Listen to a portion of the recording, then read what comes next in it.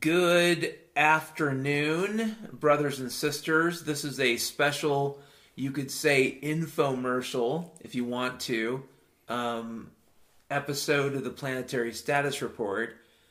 This will also be on my friend and business partner's YouTube channel, the Quick Start Ham Radio channel. So go to YouTube, search for Quick Start Ham Radio, and there's a good chance maybe the algorithm will let you find his channel. And so we will be posting it there also. So just, although it's a bit absurd saying you'll be posting it there to somebody who can't hear it. But the point is, when you get past all that weird absurdity, this is the Planetary Status Report. This is February 25th, 2022, in the age of Bo Blimp Talk. And this infomercial, if you want to call it that, is related to a startup I'm involved in with my friend and business partner, Justin. It's a 50-50 thing.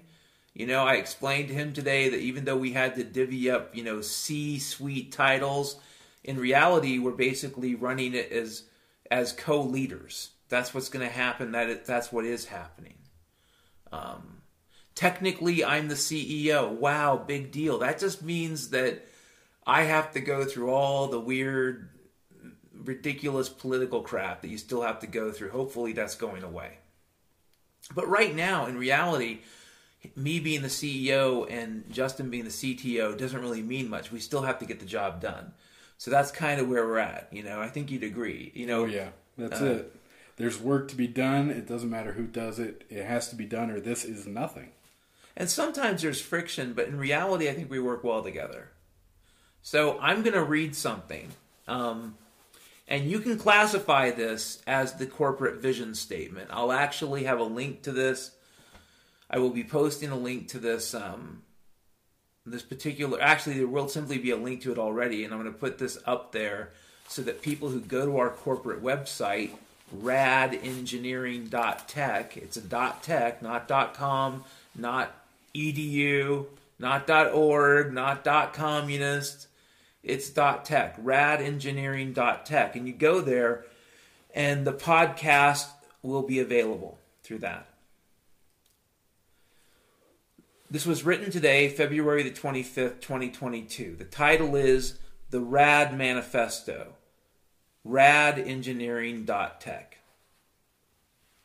If it doesn't work, we don't give up, we try something else. Dr. Freckles, or someone he ripped off that said the same thing. Of course, I think someone did say that at some point. They must have.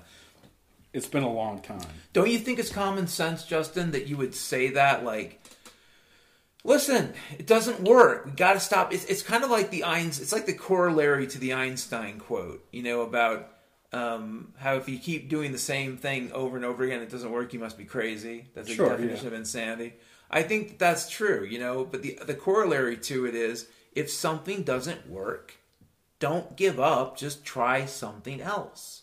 Something else might work. Just the fact that you fail, that's one of the ways I've screwed up in life, romantically and whatnot. I was never good at dating because I'd go on one date, it was crap, I'd feel like shit, and I wouldn't want to date again for 6 months. I wrote an essay after my divorce called 1,000 Dates or 20 Years. And I estimated that was when I would likely, and the essay is out there on my blog if you're willing to dig into the archives, but it's called 1,000 Dates, I think, and I estimated in 2013 after my divorce that it would take me about 20 years to find someone. So I figured and I figured out the cost, and then I did the whole thing versus the game theory thing you do with hookers. Dude, it's really not very. And I also have some make-believe little. It's a faux article. It's gonzo journalism. I quote scientists in there that don't exist. So it's like, that's fair though. Dr. Gravioli. Well, fuck, dude. The stuff that passes for news today, I feel like a pristine virgin. The shit lies they get told. Anyways, if it doesn't work, we don't give up. We try something else. I don't claim Dr. Freckles said that, but what I will say is this is one of the core values of what we're going to do at RAD Engineering. And can I interject myself here? Because isn't that essentially what we're doing? We're having to kind of go back. We're going back to a point where we did have control of technology, to where we can wrangle in what our devices do, what they're allowed to do, what we want them to do. Yeah. You know, we're having to go back. You know, we messed up a long time down the line. And we're having to go all the way back to that fork in the road to right this wrong. There's actually a concept, I don't know that it's very popular any longer, but there's a concept in anthropology, I should say evolutionary biology, called paedomorphism. And the idea is sometimes you have to go backwards to go forwards. Mm-hmm. Like if you evolve a feature, like let's say you're a dinosaur and you want to have one chance in hell of surviving the coming great calamity, whatever the fuck it was that killed all the dinosaurs, if you believe what you're told, and we all do, right? But yeah, the dinosaurs might have had to go backwards. That's why they talk about the whole bird thing. Like, yeah, could they have ended up becoming birds? Sure. And in some ways, it might have been steps back. Not exactly backwards. It probably can never work like that. And it can't work like that for us. You're never going to get to go exactly backwards, but you can kind of go jagged edge to it. Yeah. You know what I mean? Yeah. And that also means, brothers and sisters, we've learned things since the beginning of the computer revolution. There are a lot of people who have information out there. There are still people with encyclopedias, still people with... We found this scientific encyclopedia. I think we paid $16 for it. Mm-hmm. I believe if you'd bought it when they sold it in the 70s, in 70s dollars, you would have paid $100 for it. At least. I think today you'd pay $500 for it. It is this ultimate scientific technical encyclopedia. I'll explain it to you like this. You ask it a question, how does this work? Say you're working on a radio bit and you don't know how a transformer works.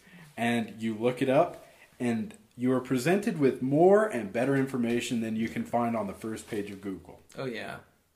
So that's the thing. That's where we're at, and we're going to talk more about that as we go through. I'll get this out of the way as I read on here. The ideas presented below are not special or even original. I don't know. I don't think I'm a dummy, but I am certain many dummies don't think they are. I don't think I'm special. I'm just tired of the learned helplessness. I think we have a right to dream and do as we have a right to breathe. We support the right to repair at radengineering.tech. Everything we design, we document, software or hardware, will be open. We can't control our suppliers, believe me. Justin and I will talk about that in a second. But what we can do is try to find suppliers who believe in human freedom and human dignity. We can do that. We can try to do that. And until then, we make do with what we have, and we understand where the vulnerabilities are.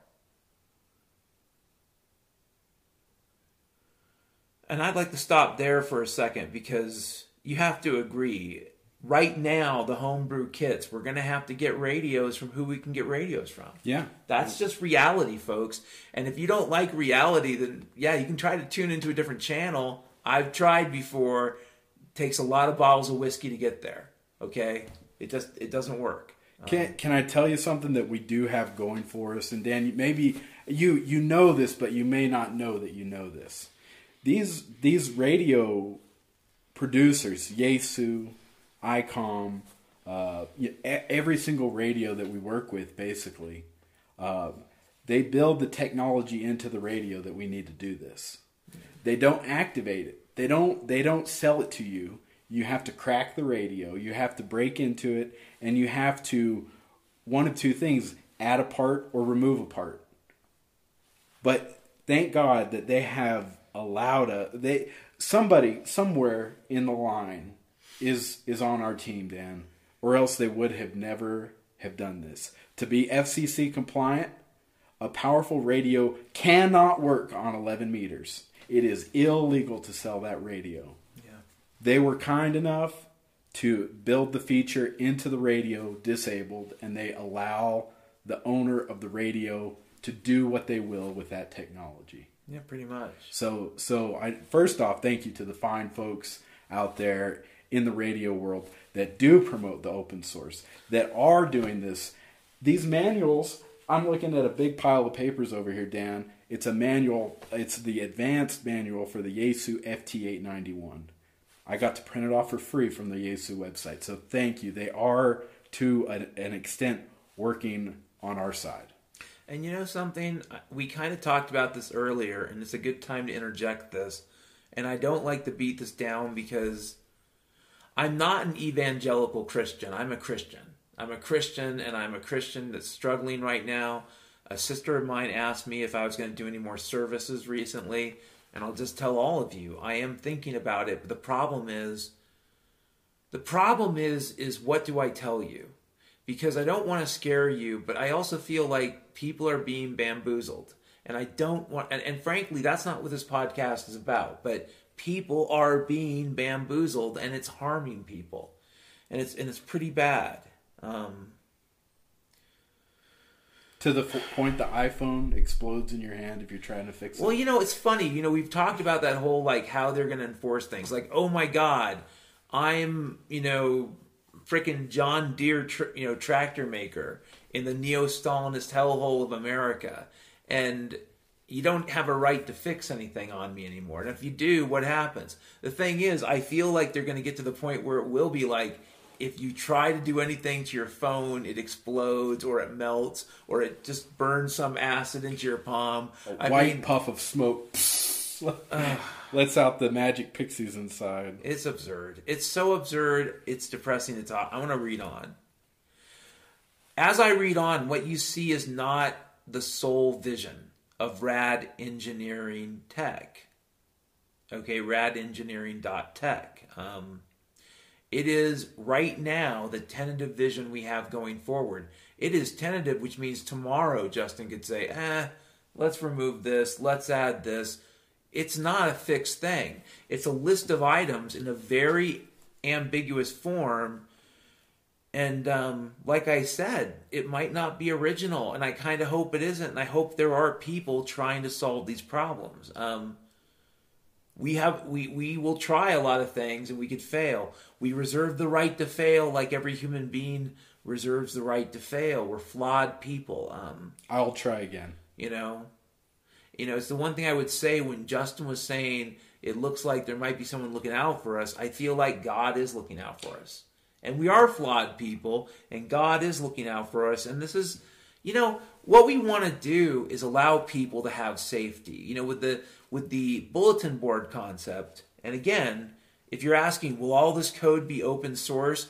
It's all going to be written PHP, Python, MySQL, that's it. It's going to run basically Apache server as a user interface kind of delivery processor.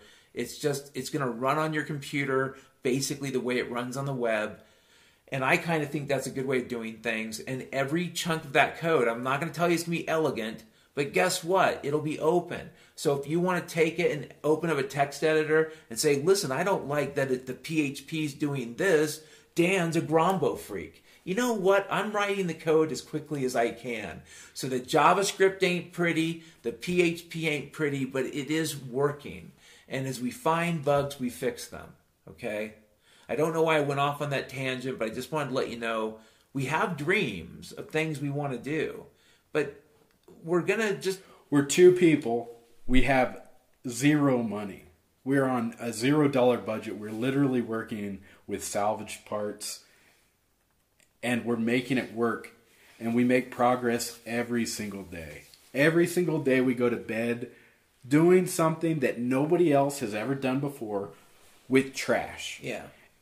And with the support, the vision it's nothing but a positive force in every single aspect of the universe. Yeah. And I'm just going to say this one more time because it deserves to be emphasized. Everything on the list of things we want to do, somebody might already be doing or might have been solved.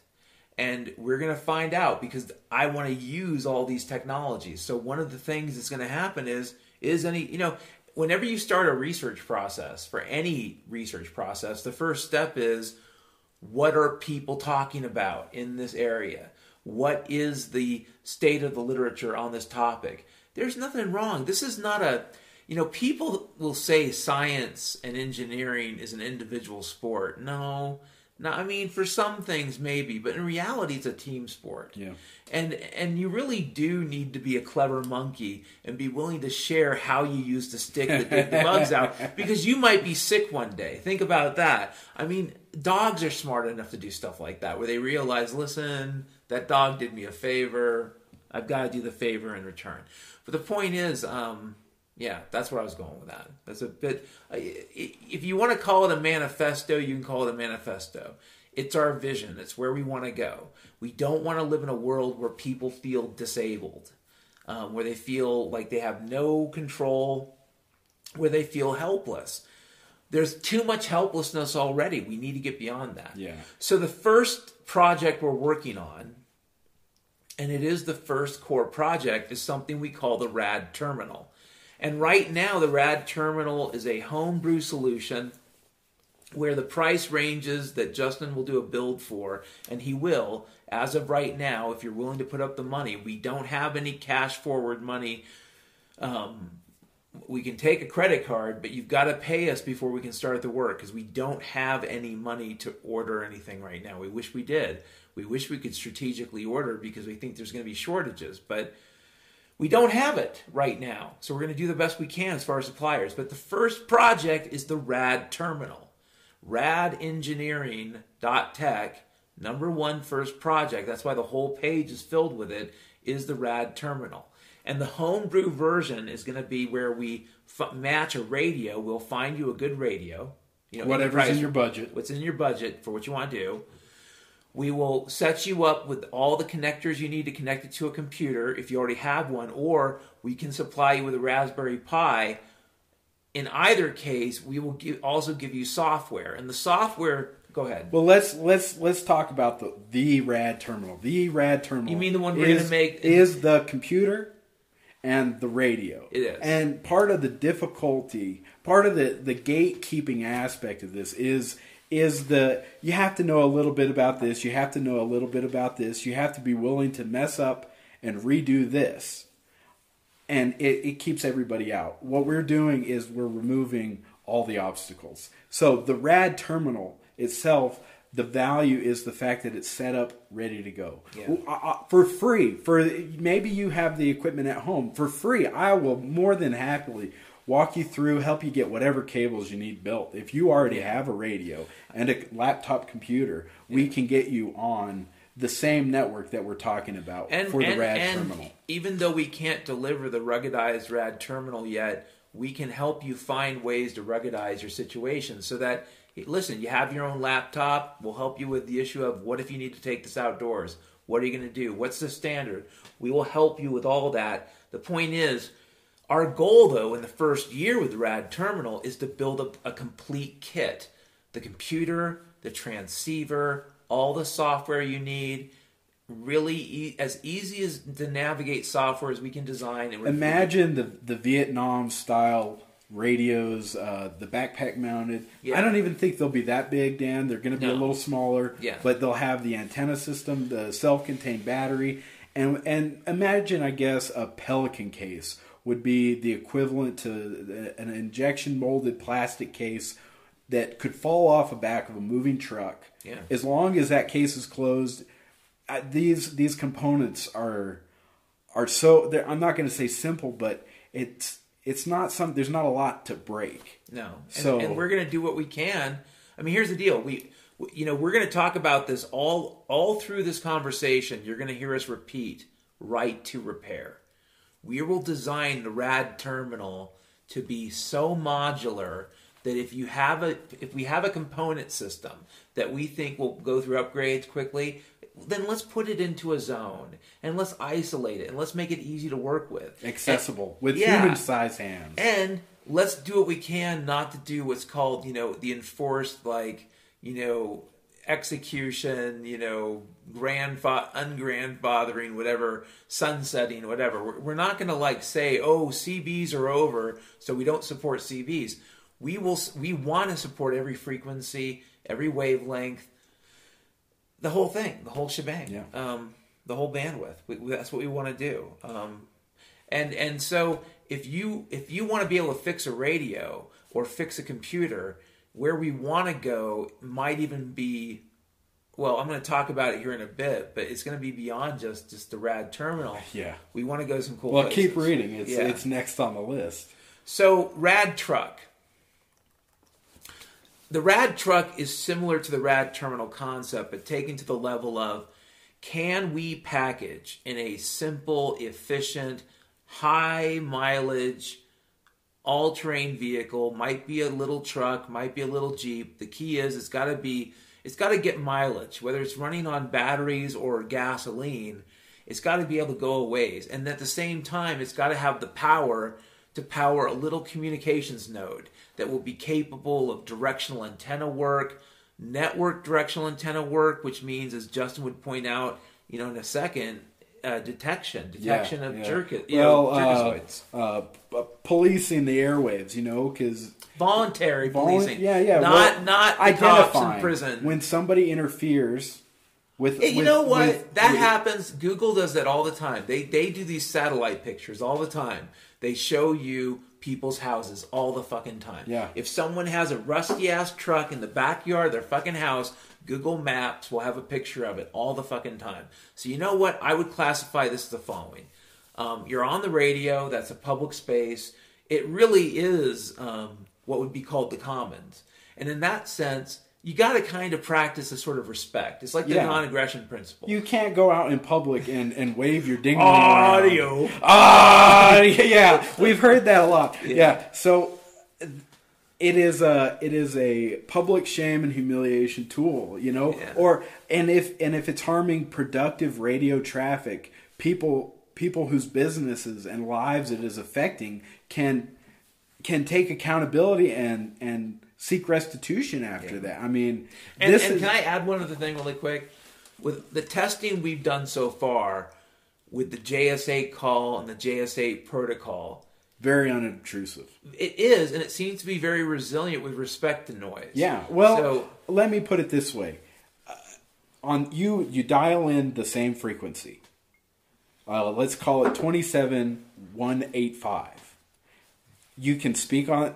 Two people can be having a conversation, and two people can be having a digital transaction on the same frequency at the same time, and neither party is affected by the other. Yeah. So they literally coexist in the same world. 100 data transmissions can be taking place in the space of one voice conversation. And so really the bandwidth restriction is more about just how much information you can pump through AM, CB, or even FM. Yes, CB. How many little beeps can your radio make? Yeah. How many beeps can your radio understand? And be distinguished from noise. Yeah, exactly. And so this is the thing. As we evolve with the RAD terminal, I just want to, we're talking about the RAD truck, but this applies to both. We're going to support frequencies so that we get to our goal within 2 years is to get to, and I know people say, oh my God, this is lame, but we want to be able to sell a RAD terminal that you can take to the middle of nowhere and get 56K. Yeah. 56K. And I go, oh God, Dan, that's like 1996. Well, think about it though. You're in the middle of nowhere. You might even be in a country where they control the internet, they fuck with you, there's no freedom. Well, dude, talk decentralized. And again, you should think in terms of donations, because before I go too much further, you say, how are you guys going to make money? Well, we're going to sell products, we're going to sell services, and you know what? Because we're going to be transparent and people will see what we're doing, we're going to allow donations, because we're going to be doing, as a part of what we do, scientific research. We will. I'm not claiming to be the world's scientific genius. You know what I'm going to do? I'm going to find people in fields we want to sponsor, and we're going to figure out ways, not necessarily to make money directly, but to say, listen, if you want us to solve this problem, we'll do it, and you're going to see a PDF on it, and you'll find out everything we know, but we need your donation. So we're going to make money selling things, real things like the RAD terminal. We're going to make money with services, which I think the RAD truck will fall somewhere in between. And the point is, people will say, I want this device because I do live in a country that's oppressive. And falling apart. The infrastructure. How long can our infrastructure survive this steady degradation? It's going to get worse. There will be blackouts. In simple software architecture terms, because it is this simple. Like if you follow the breadcrumb I'm going to give you, if you know I'm going to be using LAMP architecture, if you know I'm using a basic kind of relational database, if you know that there's a Python script I've already posted about to do the inter-process communication with the JS8 software, and if I tell you that this is going to be a simple store and forward messaging system, which means that, let's say I am one, planetary status reports, PSR notes location. Let's say I'm one notes location in our system, and Justin is another notes location, RAD terminal. I'm one RAD terminal using notes. He's another RAD terminal using the software notes. That's what I meant to say. I will send a message to him because I know I can talk to him. And the thing is, I don't even have to say I know. In some ways, radio is a lot like a protocol called UDP, fire and forget. You don't really get confirmation. It's not built into it. Radio, they hear you, they don't hear you. You can add it, you can create it, but you don't. It's not built into it in any way. So you basically, I would basically send a message to him, but I might send it with a relay command saying, relay to this person. And then that message would keep going. And then, you know what? You do build a receipt of message relay back. So store and forward means I would post a message to you.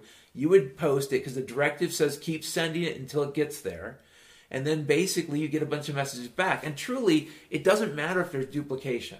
If you get a flood through the tree coming back, you still get a response back. It's going to be simple store and forward.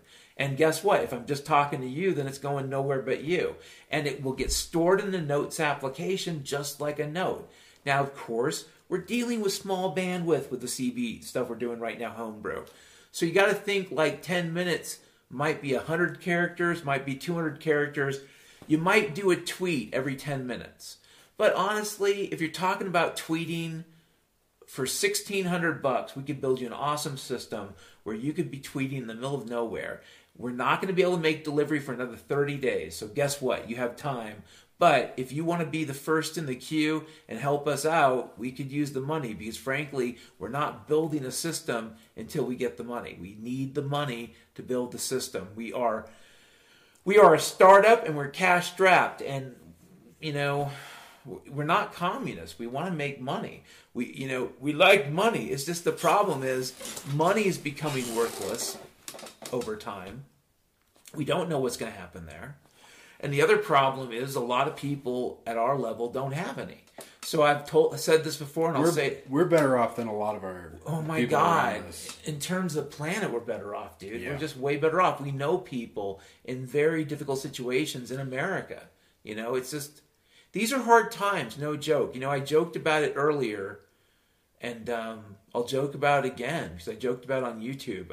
But my dad grew up during the Great Depression. And I'm living through this. I'm thinking, yep, we bookended it. We did. We bookended it. One side, the other. So just to finish off the RAD truck will be designed, and I think there'll be price levels, and I think there'll be efficiency models. What is that movie, the 1980s movie? Maybe it had John Candy in it, and they were driving the Winnebago around Russia. Oh, yeah. Stripes, yeah. That's Bill Murray, yeah.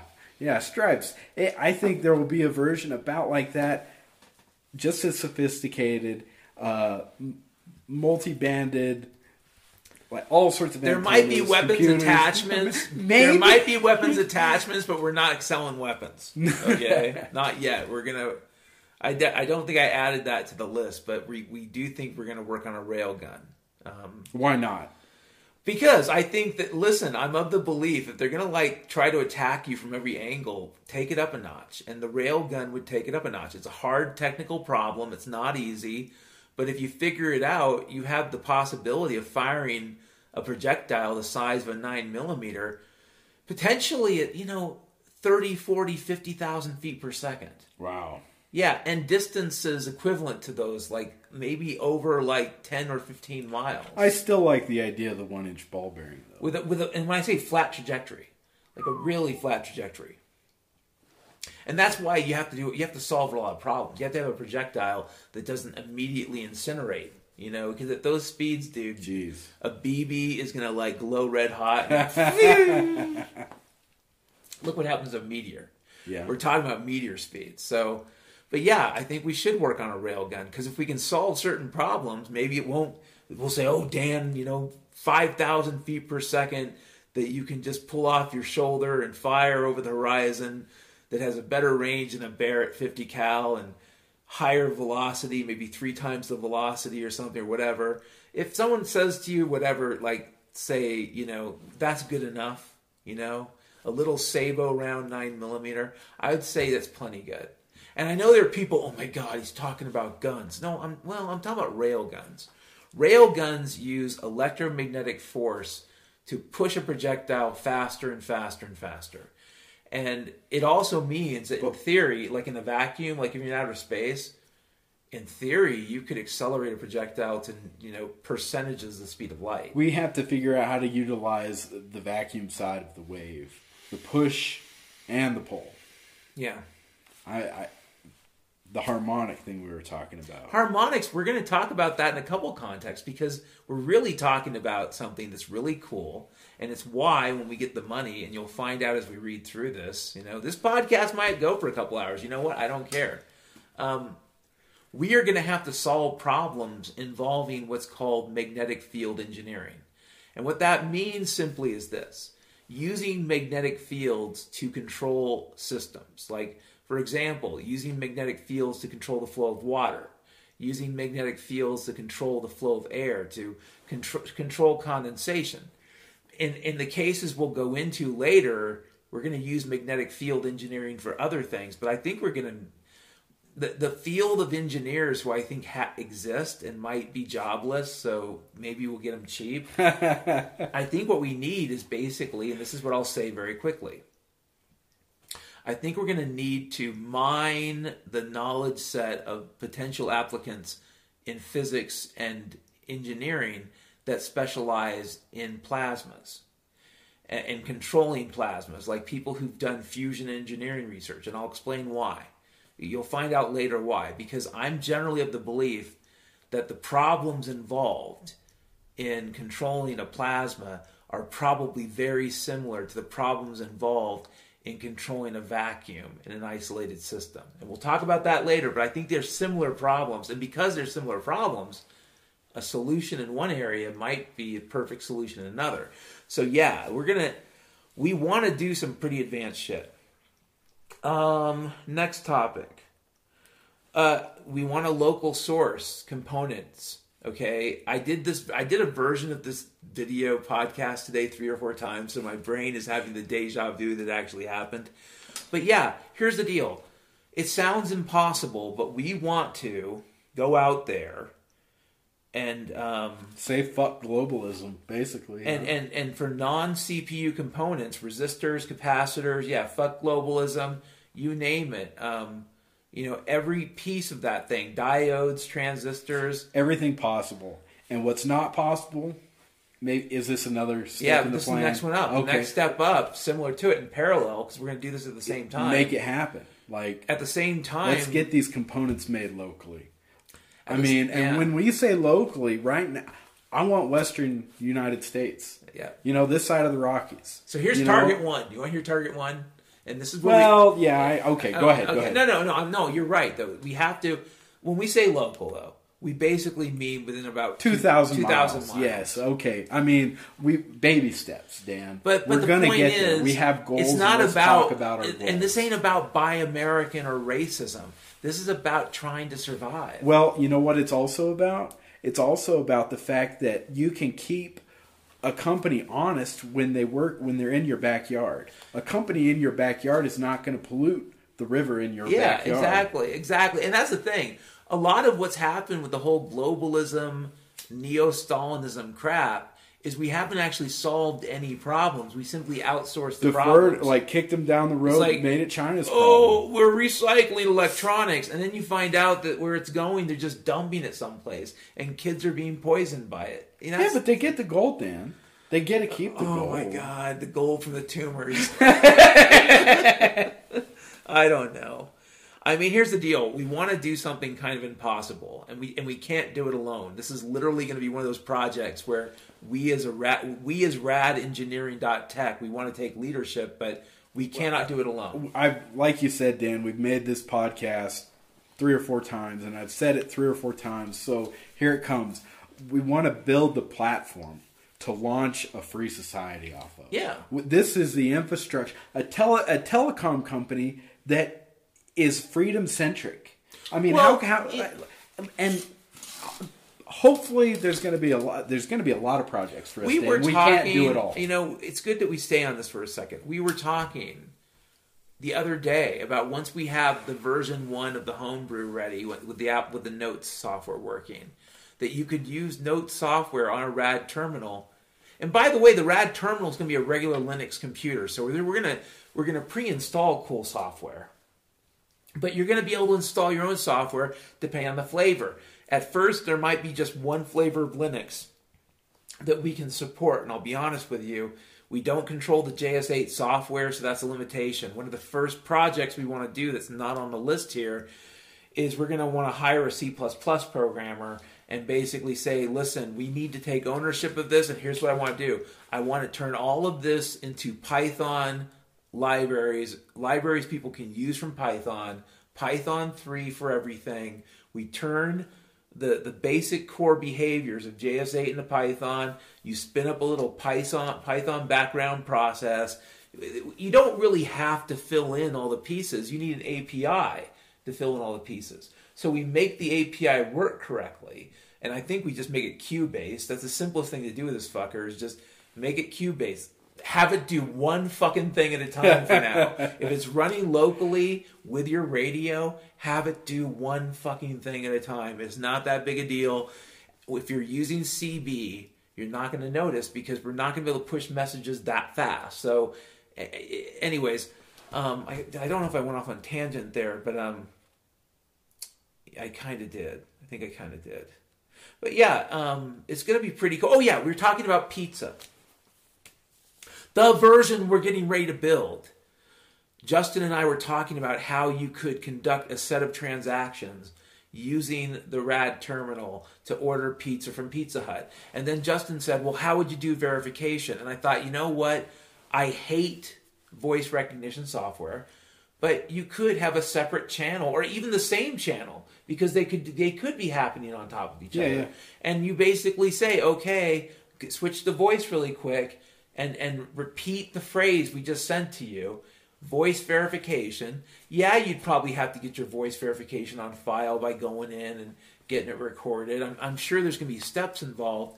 But you could order a pizza and deliver it using the CB radio and the computer setup and Notes, the homebrew RAD terminal, or in a year, the complete RAD terminal, you could order a pizza. Yep. I was going to add something to that, Dan, but sorry, I guess you covered it. We've had to do this a couple times today. We're both a bit rattled. It's as if the demons of technology, or I should say the demons of lame technology, it's kind of like, okay, you know my friend Mike? Yeah. I'm okay with this tangent. And Mike would appreciate it. And when I say Mike, if you listen to my podcast, his pseudonym, his nom de guerre, his nom de plume is Seattle Mike, and that's all I'm going to say. But Seattle Mike and I were talking one time, and we were talking about technologies like computers, like rockets, like the fucking jet airplanes we fly on. And even though there have been these pseudo-incremental improvements, it's still the same candle. It's not the light bulb. I mean, everyone keeps talking about, like when I saw Jetsons growing up, you know, I'd say, okay, there's some real light bulbs ready to happen. This isn't a jet. This is using anti-gravity. Or like, you know, when you saw Star Wars and those cars that floated off the ground or whatever. The point is, you were given this version of the future that didn't really happen. No, we never even went that way. Never tried. And I would argue in part because of all the stuff where they say, well, we're trying to protect intellectual property. We're trying to make sure that people, keep my secret the most secret. But really, intellectual property law is another broken Windows jobs program. Yeah. Oh, yeah, 100%. A giant one. It is a complete set of waste. There's no reason for it. It doesn't do what people think it does. And ultimately, like, I take donations for my podcast. Could I do a whole, you can't use my podcast unless you obey? You know what? I put those MP3s up there. If you wanted to slice and dice me into saying, I want to kill the blah, blah, blah, you probably could. I won't say it, but you could probably say, I want to kill the blah, blah, blah. And just paste it in there. And it's like, holy crap. Somebody just photoshopped his voice and fuck, whatever they put. Someone just audacity'd his voice. I want to kill the blah, blah, blah. Yeah, fuck. Dude. Here's the deal. With a store and forward network like this, before we go on to the next thing, because we kind of been bouncing around this, but before we go on to the next thing, with a store and forward network with nodes, because we're going to design it to actually support what I would call a simplified message object where you can actually do remote procedure calls, where one system could send a simple declarative command to another system. So no, we're not going to build some fancy, complicated language, but we are going to do these things we call command tags, which is basically just that arrow, the greater than arrow tag, and some command colon and some one or more arguments if needed. And we're going to use those as ways to do things. So the user interface is going to be very simple. Yeah. You'll need to know how to type the word send and shit like that. And if it sounds like I'm being condescending, I'm just saying you're going to have to be able to do some basic things. But in the notes window, that's where you'll also put these tags. And these tags will actually do things like send to call sign Whiskey Zebra Alpha Bravo, Niner. Email CEO at. Exactly. Send email. We're going to have commands for sending email. And listen, this is all we can tell you. It's a fire and forget network, which means that you might wait till forever to get a confirmation. The goal would be to get it. There are two goals. The goal is for it to work. But what is even better is for it to work and for you to get notified that it worked. We want to do both. We want to build a system that is store and forward, but with receipt. So basically, once somebody confirms they got it... It's called acknowledge. Acknowledge. Exactly. And the idea is you could have 100 of these nodes in your network. And, the bottom line is you're in control of sending out the message. So the message itself will propagate and then just die out. Like every queue will say, oh, this old message, this is gone, I'm done. So basically, you're not like going to permanently ping people or like... you're not in a situation where you're going to be like bouncing around the moon until it comes back around. You're not going to be audio. You won't be doing stuff like that. You're actually just going to be having efficient messaging over this network, and then nodes in the network will take the message, store it in a database, and then transmit when they're able. Think about it like a pulse or a wave, maybe a shock wave coming out of the center. Mm-hmm. It's never going to echo. It doesn't. Or echo actually, or you ever see those around. Pictures of neurons firing? Yeah. Okay. Think of it like neurons firing. That's the best it will do. It will do. And if there's no acknowledgement, then send again. And that's. And God, doesn't your brain sometimes do that to you anyways? Like, didn't tell me I didn't know what I didn't know. Well, whatever. But no, the point is, it's going to have... So, before I continue, because we do want to keep going here, but we are enjoying this, I beat up on crypto people, and Justin and I both agree that we have questions about a lot of the crypto stuff, and I've done my due diligence, so if you think I'm some asshole who's just, he hates crypto... No, I'm not hating the player. I'm not hating the game. I just don't want to play the game. But here's the deal. If you wanted a truly decentralized, a completely technologically decentralized network, one that we can build today, a lot of people are promising something tomorrow, okay? That's great, but people don't have the fucking money for it. And if all you're really promising is a bunch of rich people wiring Wi-Fi routers together... guys, get real. A lot of people in a lot of countries cannot afford the technology that you take for granted. And frankly, very soon, a lot of you motherfuckers won't be able to afford it either. I don't want to break your heart, but some rude awakenings are about to happen. So what we're trying to do is practical. CB radios, we went to this used place. At a secondhand store, they probably hit up estate sales and we could have probably come out of there with 4 CV radios, a Mongo amazing receiver system. Oh, the receiver. Okay, you know what? I forgot about the receiver. I didn't know you were going to bring that up. That tool in this system, just a receiver, It's data mining. It's data mining. It's data mining. The information may not be for you. It may not be directed to you. It may not be pertaining you. But you'll hear you can harvest Now, it. here's the deal. If someone encrypts it, you're still going to receive an you're encrypted not message. going to get it. Yeah. So, you'll see it. You'll get it, but you don't get it. It won't mean anything. Exactly. Exactly. So, but you'll be able to sit in on a chess game. Mm-hmm. You'd be able to do that for sure. Oh, dude. Not just sit on a chess game, but because we're going to build software, and because this is going to be basically the application is going to run on your computer the way it runs on the web, which means you're going to be running Apache web server on your Raspberry Pi. Don't worry, the footprint isn't that big, and so all of it will be web programming, but it'll be web programming running on your computer. And so we're going to have little JavaScript games almost immediately where you actually read that stream and you see the chess, you see the players. You know what we might do? We might do crowd chess where it's like votes, where the number of received votes. See, there's so many things we can do with this. Oh, that'd be wild. I mean, if you're listening right now and you're saying to yourself, Dan, how can I invest? Go to radengineering.tech. That is radengineering.tech, because believe it or not, for not a lot of money, because we can use the money, and that's part of it, the whole feast or famine thing. We don't have venture capitalists for reasons that should be obvious knocking on our door, because frankly, we're not selling a grift. That's the problem. That's the problem, Dan. There's something called technology capture, and we should, this is a good conversation, so we should go with it before we continue the list. But technology capture is where you find yourself using a tool and you become so dependent you can't switch tools. It's like you're done. You'll never escape. There's a system called SAP, and it's a system that does ERP, which is Enterprise Resource Planning. And it's this all-inclusive software where every part of the business is using the same software, pretty much even down to email and shit. Yeah, we used it at the mine.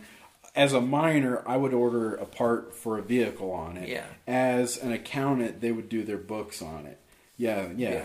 Well, the problem is, though, you get in there, you can't get out. It's like basically it's a roach motel. Even if there's a better solution out there for you, and even if it would end up millions and millions of dollars. And it might even be cheaper, though. Like, in terms of the cost. Like, sometimes these systems become very expensive because they become too complex. 100x, right? Like, a $1 box of staples turns into $100. It's ridiculous. The point is, it's ridiculous. Yeah. So what I would say is,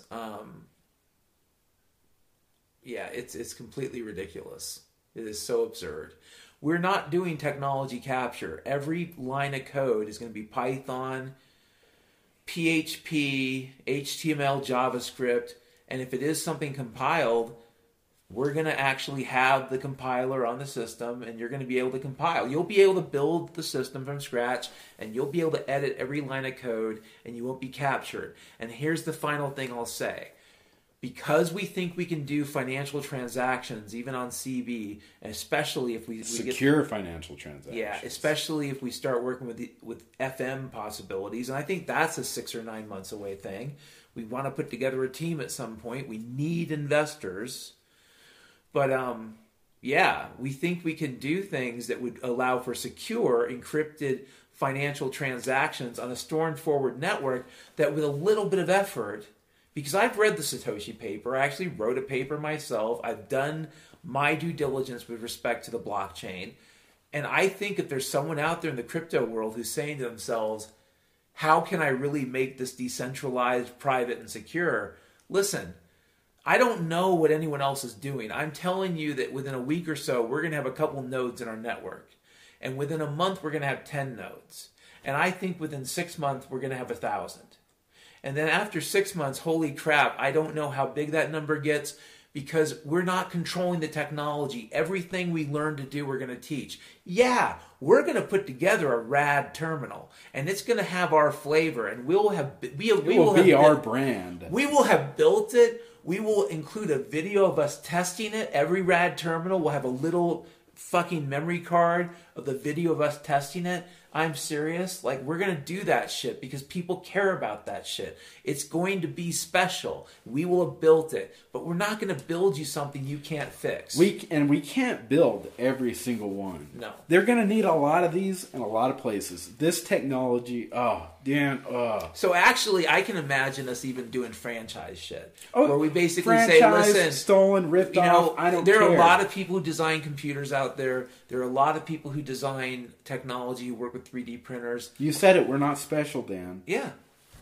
You can build this. I'm talking to you right now. You can build it today. We'll give you the software. I mean, nobody else has done that. And if you're a crypto baron and you want to set up a truly secure and private financial network using the blockchain potentially if it solves the problem, or building something better than the blockchain if it solves the problem better, because listen, that's what you need to do if something doesn't work. If you want to actually have the potential of a truly decentralized system that depends upon, when people say Mr. and Mrs. Blockchain, what happens when the power goes out? What can we say? It'll take me about 30 minutes to be up and running. Yeah. What do you need me to send out? Mm-hmm. The system will have a queue built into it, so messages won't just go to waste. Once the CB system's up and working, once you're tuned in, once you've got a good store and forward optimal path, and listen, we'll use algorithms to optimize paths. At first, it is going to be fire and forget, which means total activation flow. But at some point, we're going to have algorithms that tell us, listen, going from here to your call sign to that other guy's call sign is going to get to this person best at this point in time. Using FT8, yeah, with the data mining that we're doing, this is what. Yeah, this is. This stuff is so badass, you guys. You have no idea. These tools are so powerful, and if you're in the ham world, you already know about these. You already use them. FT8 is no secret. Google it. JS8 call is no secret. Google it. But if you're not in the ham world, you're not going to have a clue what they're talking about. And that's our solution. We'll hand you this package. So I honestly think if you believe in crypto and the blockchain and you have the money, because honestly we do need funding, you should work with us, because I think there's a way for us to create a network very rapidly for people doing a lot of interesting kinds of transactions in a completely voluntary, counter-economics kind of way. And other than jamming, and frankly, because this is a really efficient way to communicate, it's hard. It's nimble and efficient. Nimble. And small messages, it's quick enough they cannot respond. Okay, you know how they say, a witch can dance between the raindrops or something like that? A mosquito. Or, well, whatever. Whatever, sure. Whatever fancy thing exists. But the point is, this is like being able to dance between the raindrops. This digital mode for CB is so good that you can have a lot of bad signals and noise and still get the message through. True, if they drop a over-the-horizon radar signal on top of you, it's not going to work. Yeah. But if you have our optimized system that we're currently building, right now we're building this system, you have the capability to change. And we're sending it out in chunks, which means that even though we're going to have what I would call checksum behavior, you're still going to have the ability to get partial messages. Yeah. Okay, and so that even if one message gets garbled or screwed up, we're not sending it all at once. We're sending it in very short bursts. So I think the odds are, even in a bad situation, a lot of the message will get through and will indicate lines that are missing. So it's like, you'll see there's stuff missing. It won't be like, holy shit, he just told me to throw the cat in the oven. No. The food for the cat is in the oven, but you didn't get the right lines, right? I don't know. But you get my point, right, Justin? Yeah. Like, right now where we're at, we can't guarantee that the whole message will get through, because we're not going to use JS8 as like a JS8 message is our message. Our message is like a meta layer of encoding. We're going to send it in slices. And another reason we're sending it in slices, and I'm glad we're stopping on this for a bit, Another reason we're sending it in slices is because we don't want to fry the fucking radios. Yep. We don't. It's all about a duty cycle. It's a physical limitation of a machine. It can only work so hard. Until we start building our own and controlling these aspects of the radio, where we have a rotating system, that's a simple solution. No advancement in technology. You simply just add more transistors that work in a cycle. And Justin brought this up. Like, he had this idea. He said he basically described, for the components that have thermal issues, a kind of Gatling gun transmission cycle, so that no one barrel overheats. You know, you're basically, you have more than one barrel. It's like a Gatling gun radio in a way. And it makes sense because we're going to want to be able to consistently send out these digital messages. And that would be in more of a commercial duty radio that will be doing a lot of transmission. There will be stations out there like this.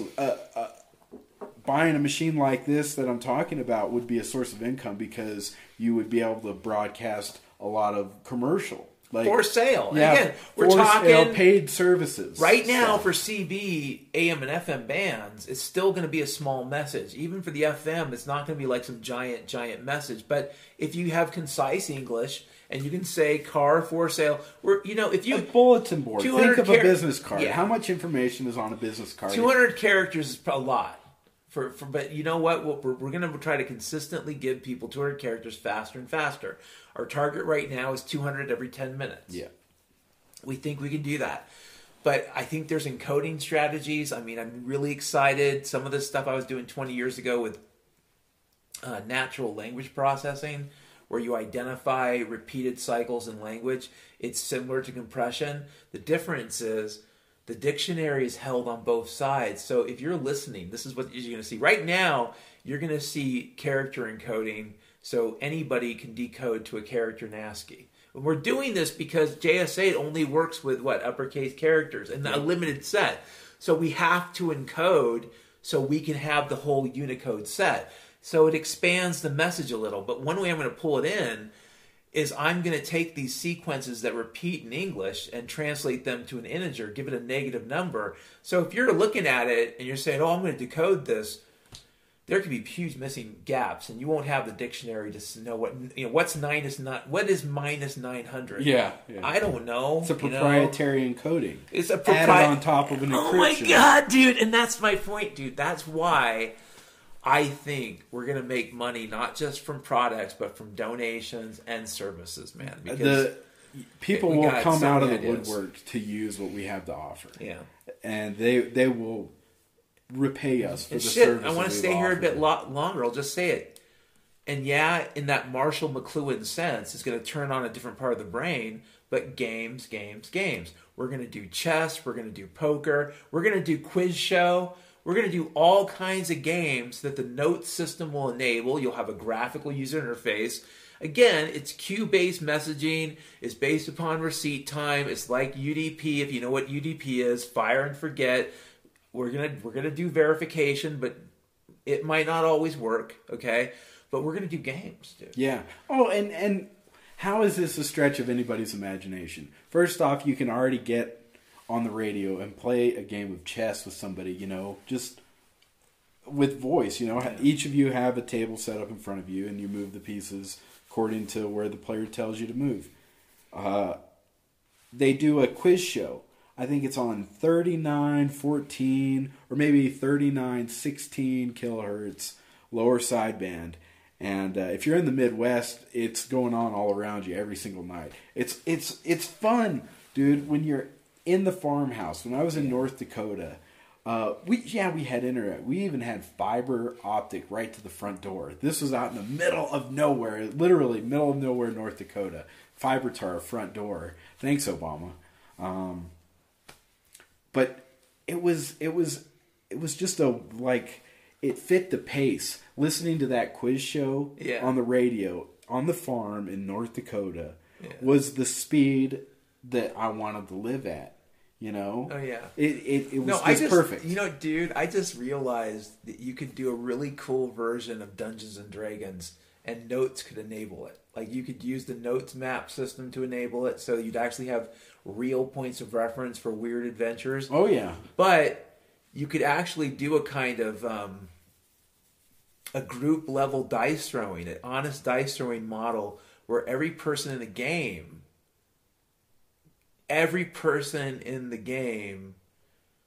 for every single round throws the dice. The current player gets weighted. And you tell them what they roll, and then you tell them the thing. We'll weight the current player more. Like the current player is rolling, right?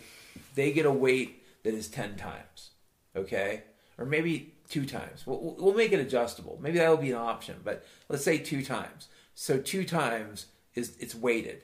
So you're going to multiply their score by 2, but everyone else's score will also be part of it. And so you end up with this mixed score for the outcome, but everyone is rolling dice and then reporting it on their, oh, this is what I got, this is what I got. And you know what? Maybe we put a little JavaScript dice thing in there so they don't have to have real dice. It's still happening in the browser. So in theory, it's pseudo-random, right? So maybe we just put the dice thing in the browser and then it just automatically, like you give them an option, real dice or the JavaScript dice, okay? I think a lot of people just do the JavaScript dice. And we could do this with a lot of scenarios, but you could do this Dungeons and Dragons. Dude, I'm telling you, the games, it's mind-boggling when you start thinking about it. Because, like I said, I've said it over again. I'll say it again. It's like in 1992, us sitting around talking about what's possible on the internet. And we still haven't even realized that pornography is possible on the internet. Yeah. And I think people need to understand something. Don't get obsessed with bandwidth at this point. I need to emphasize this again before we leave. And why, another thing, because I know you're not going to talk about it. We are not going to, at this point in time, we're never going to consider pictures. Because first off, we're already being attacked from every single angle possible. The hate that we get from the deepest, darkest, weirdest corners of the internet, Reddit, YouTube, Facebook, you name it, like they're coming out after us. I mean, we're not going to give them the opportunity. That's a good point. To sabotage the this Notes project. application, which is part of the story, let's call this the ecosystem. So there's a RAD terminal, and it exists in an ecosystem that Notes is part of, and Notes has a store and forward communication system. And one of the destinations is what I'm hosting at Bluehost right now, the Notes system. Now, it's not all connected yet. That's a couple weeks away, I think. But once it's all connected, someone on a CB radio could send a note that ends up on the website. The website is a bulletin board. What does that mean? It's public. The only thing you need is a computer connected to the internet. I get your IP address. No matter who you are, your computer has an IP address. It has to.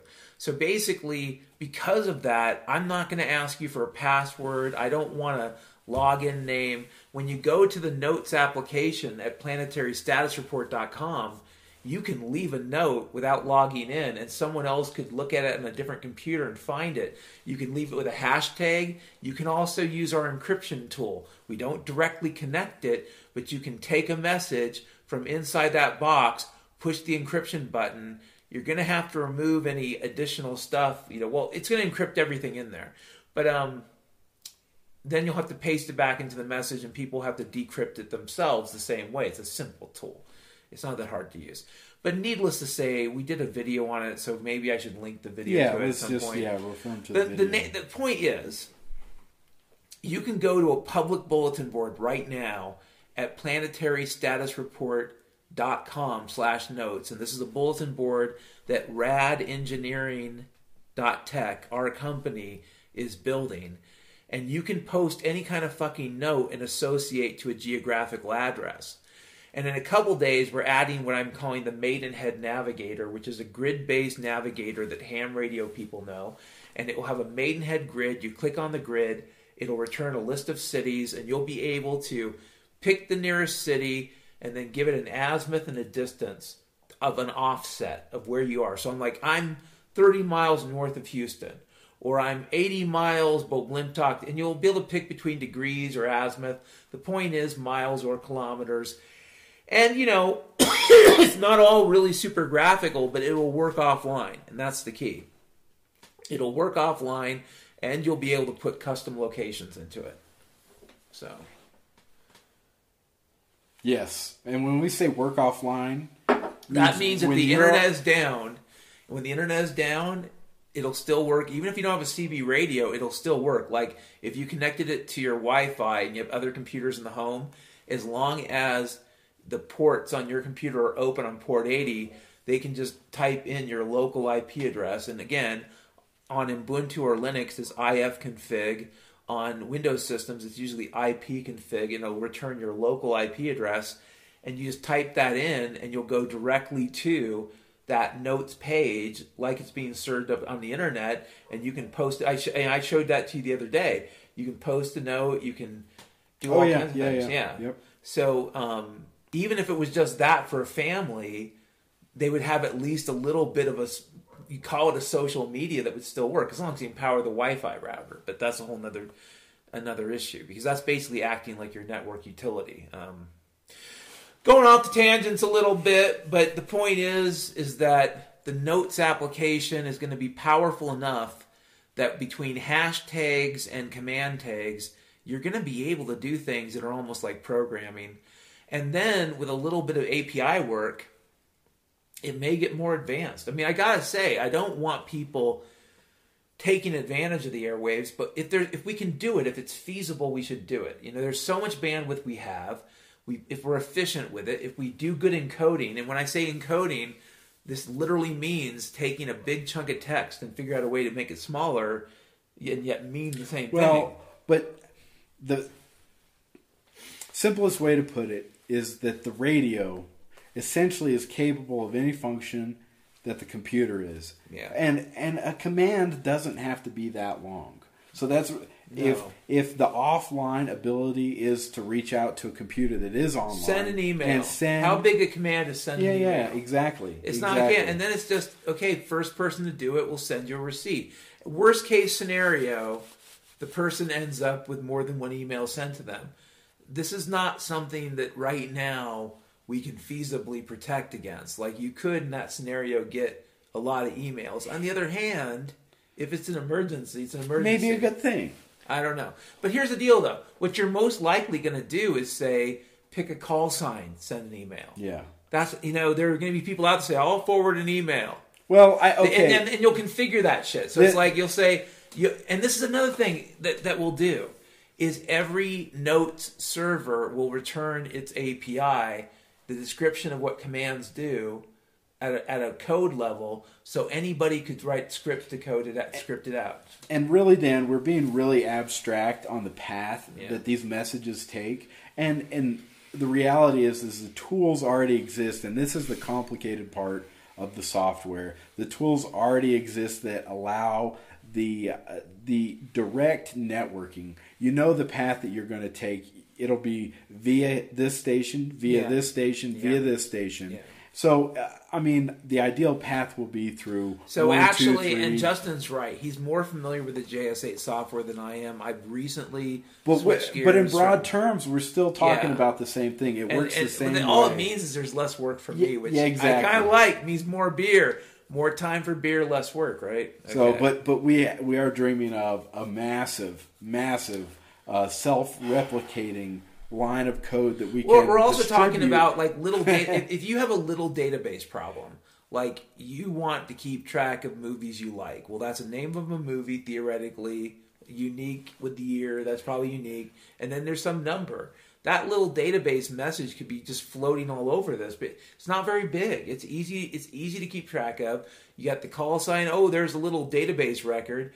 So actually, you can propagate a lot of data, not big data, but a lot of little data can be propagated this way, so that people like, oh, what's on sale at the grocery store today? We were talking about that. Yeah. There are a lot of business transactions that can occur that are purely informational. I have for sale oranges, and it can be a basic message, and our software can read that message and present it to you in a data kind of way. So it's like a table. It could show up as a list of things directed towards you.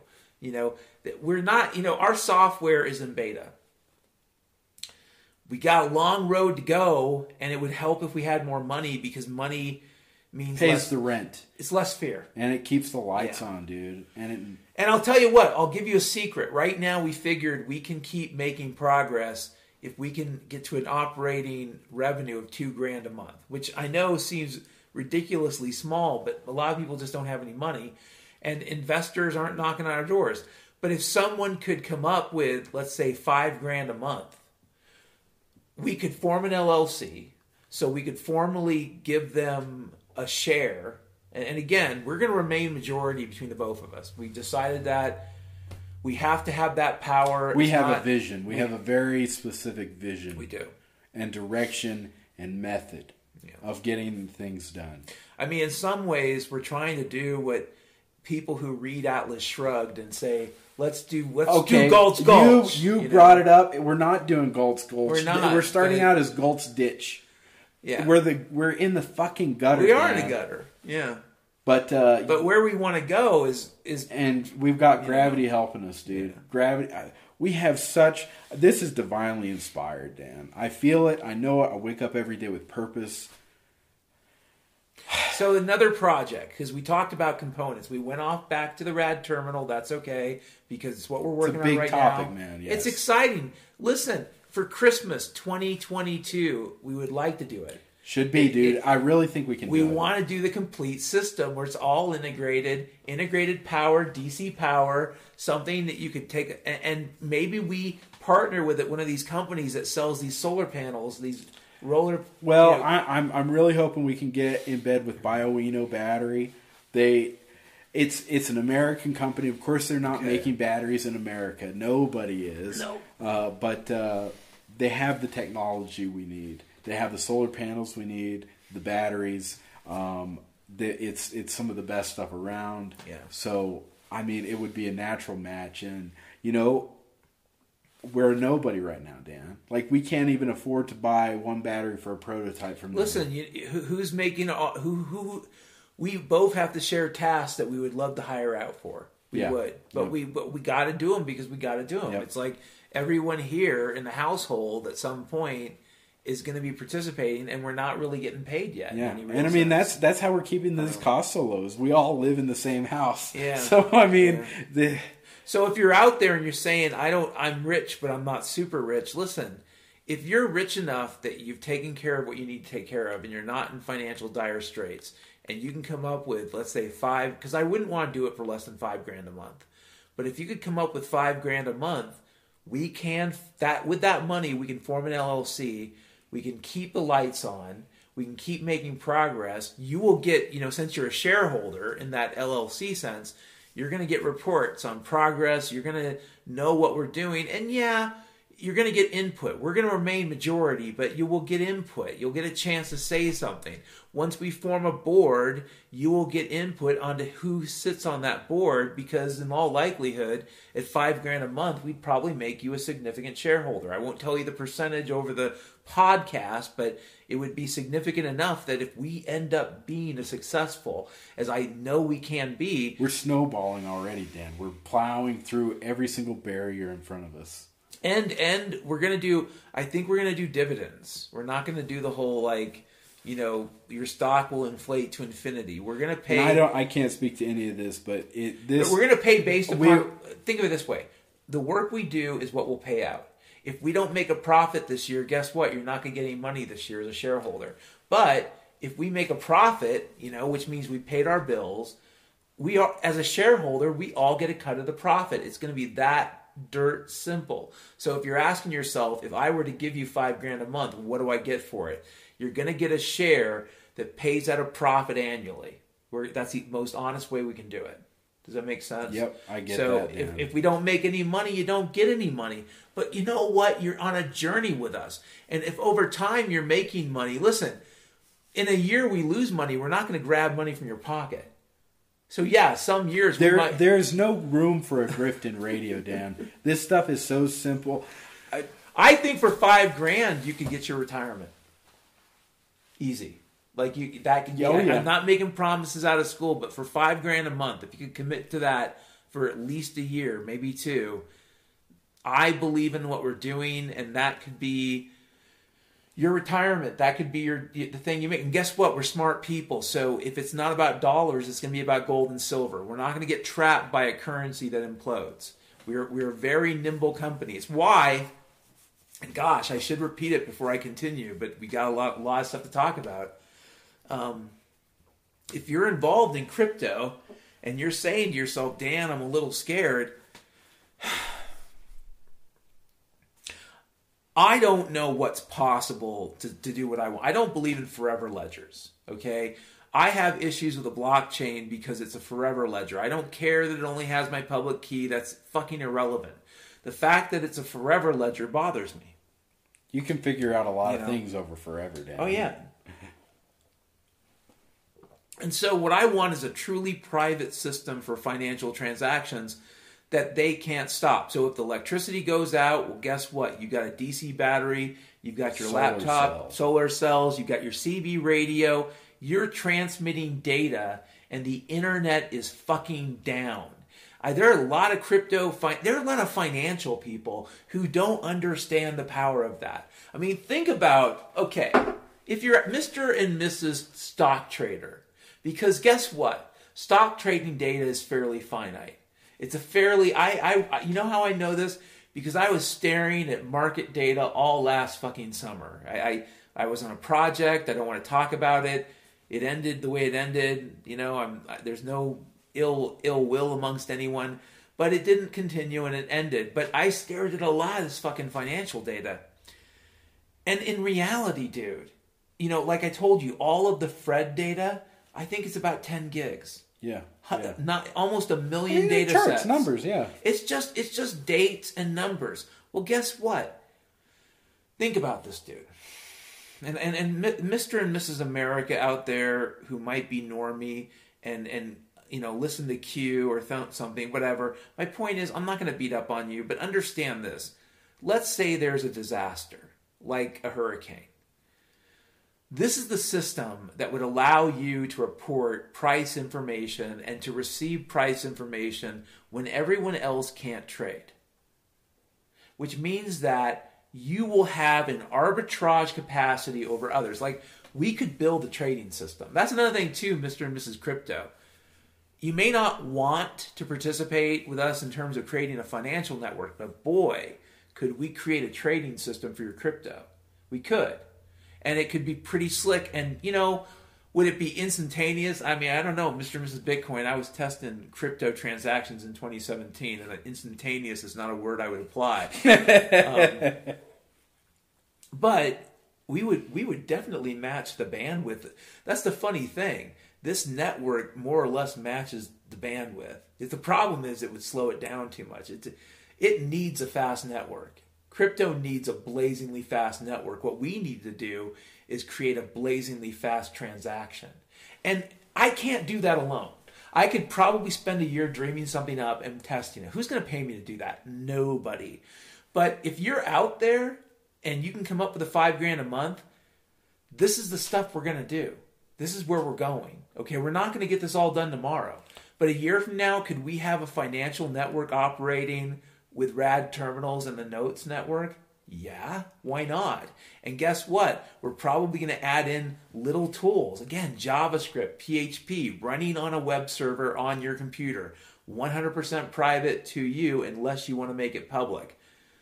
We're going to build in little tools for things like bookkeeping and keeping track of resources and make it generalized so that, you know, you're not stuck in the mathematics of the dollar or any freaking fiat currency. So where we're headed with Notes and the RAD terminal, the two of them go together on a Linux-based platform that is open. What we're headed for is a generalized tool that will simply make your life easier. But if you want to minimize it and just be a power Linux user and use the other tools we install, because we're going to install, you know, Open Office and stuff like that, you can go do that. It's going to be a Linux computer with the ability to communicate with other Linux computers using a CB radio. Yeah. Think of the radio as the modem. Yeah. The dial-up modem.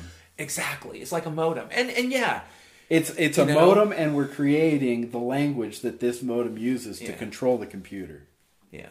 So here's and the deal. it would really change our direction. If we went that direction, it would change the physical structure of what we're talking about. Well, it is, and the thing but is, I mean, it's we're very nimble. remember, We can do that. It's resilient because there are multiple points in the chain where, since we're building a meta encoding, he's right when he says JS8 has the whole, direct the message to these call signs this way built in. He's correct on that. But the one thing I would add to what he just said is that we're going to build, and I think I forgot what I said. I'm really tired. I'm kind of tired. I'm doing okay. I'm gonna keep going, but I just lost that. Yeah. Okay. Dude. Anyways, I lost the thought. We really beat that crypto thing. We got it. I mean, I think we circled around it a few times, and maybe we should wander back to our script. Yeah. Okay. So next up is a big project. It's related to the component stuff. We want to 3D print CPUs. And because we talked about this a few times today, because we had to record multiple times, I'm a little scatterbrained, but I'm pretty certain for this recording we didn't talk about it yet. This all goes back to locally sourcing everything by any means necessary, whatever boundaries we have to push, be it, bio circuitry. Oh, that was a crazy far idea. Out experimental stuff. Yeah. But again, we're saying this is the dream. We want to locally source every single component, and we want to explore every single avenue that enables us to get to that point. Imagine a farmer's market, okay? Okay, I can actually explain this. In fact, if you're out there and you were ever in the United States military stationed in Korea, you might understand. I went to Seoul once, and there's this place in Seoul called the Yongsong Electronic Mart. At least it used to be there. I don't know what's left of anything anymore. But it had all these electronics. Really, you would love the place. All kinds of cool shit. I wasn't interested in radio back then, but I'd be willing to wager they had a shitload of fucking different kinds of radios. Sure, I bet. Really cool place. Here's what I imagine that we're not necessarily going to create on our own. But what we want to sponsor with the ability to 3D print RAM and CPU and to the sourcing of the components is... We're never going to get back Radio Shack.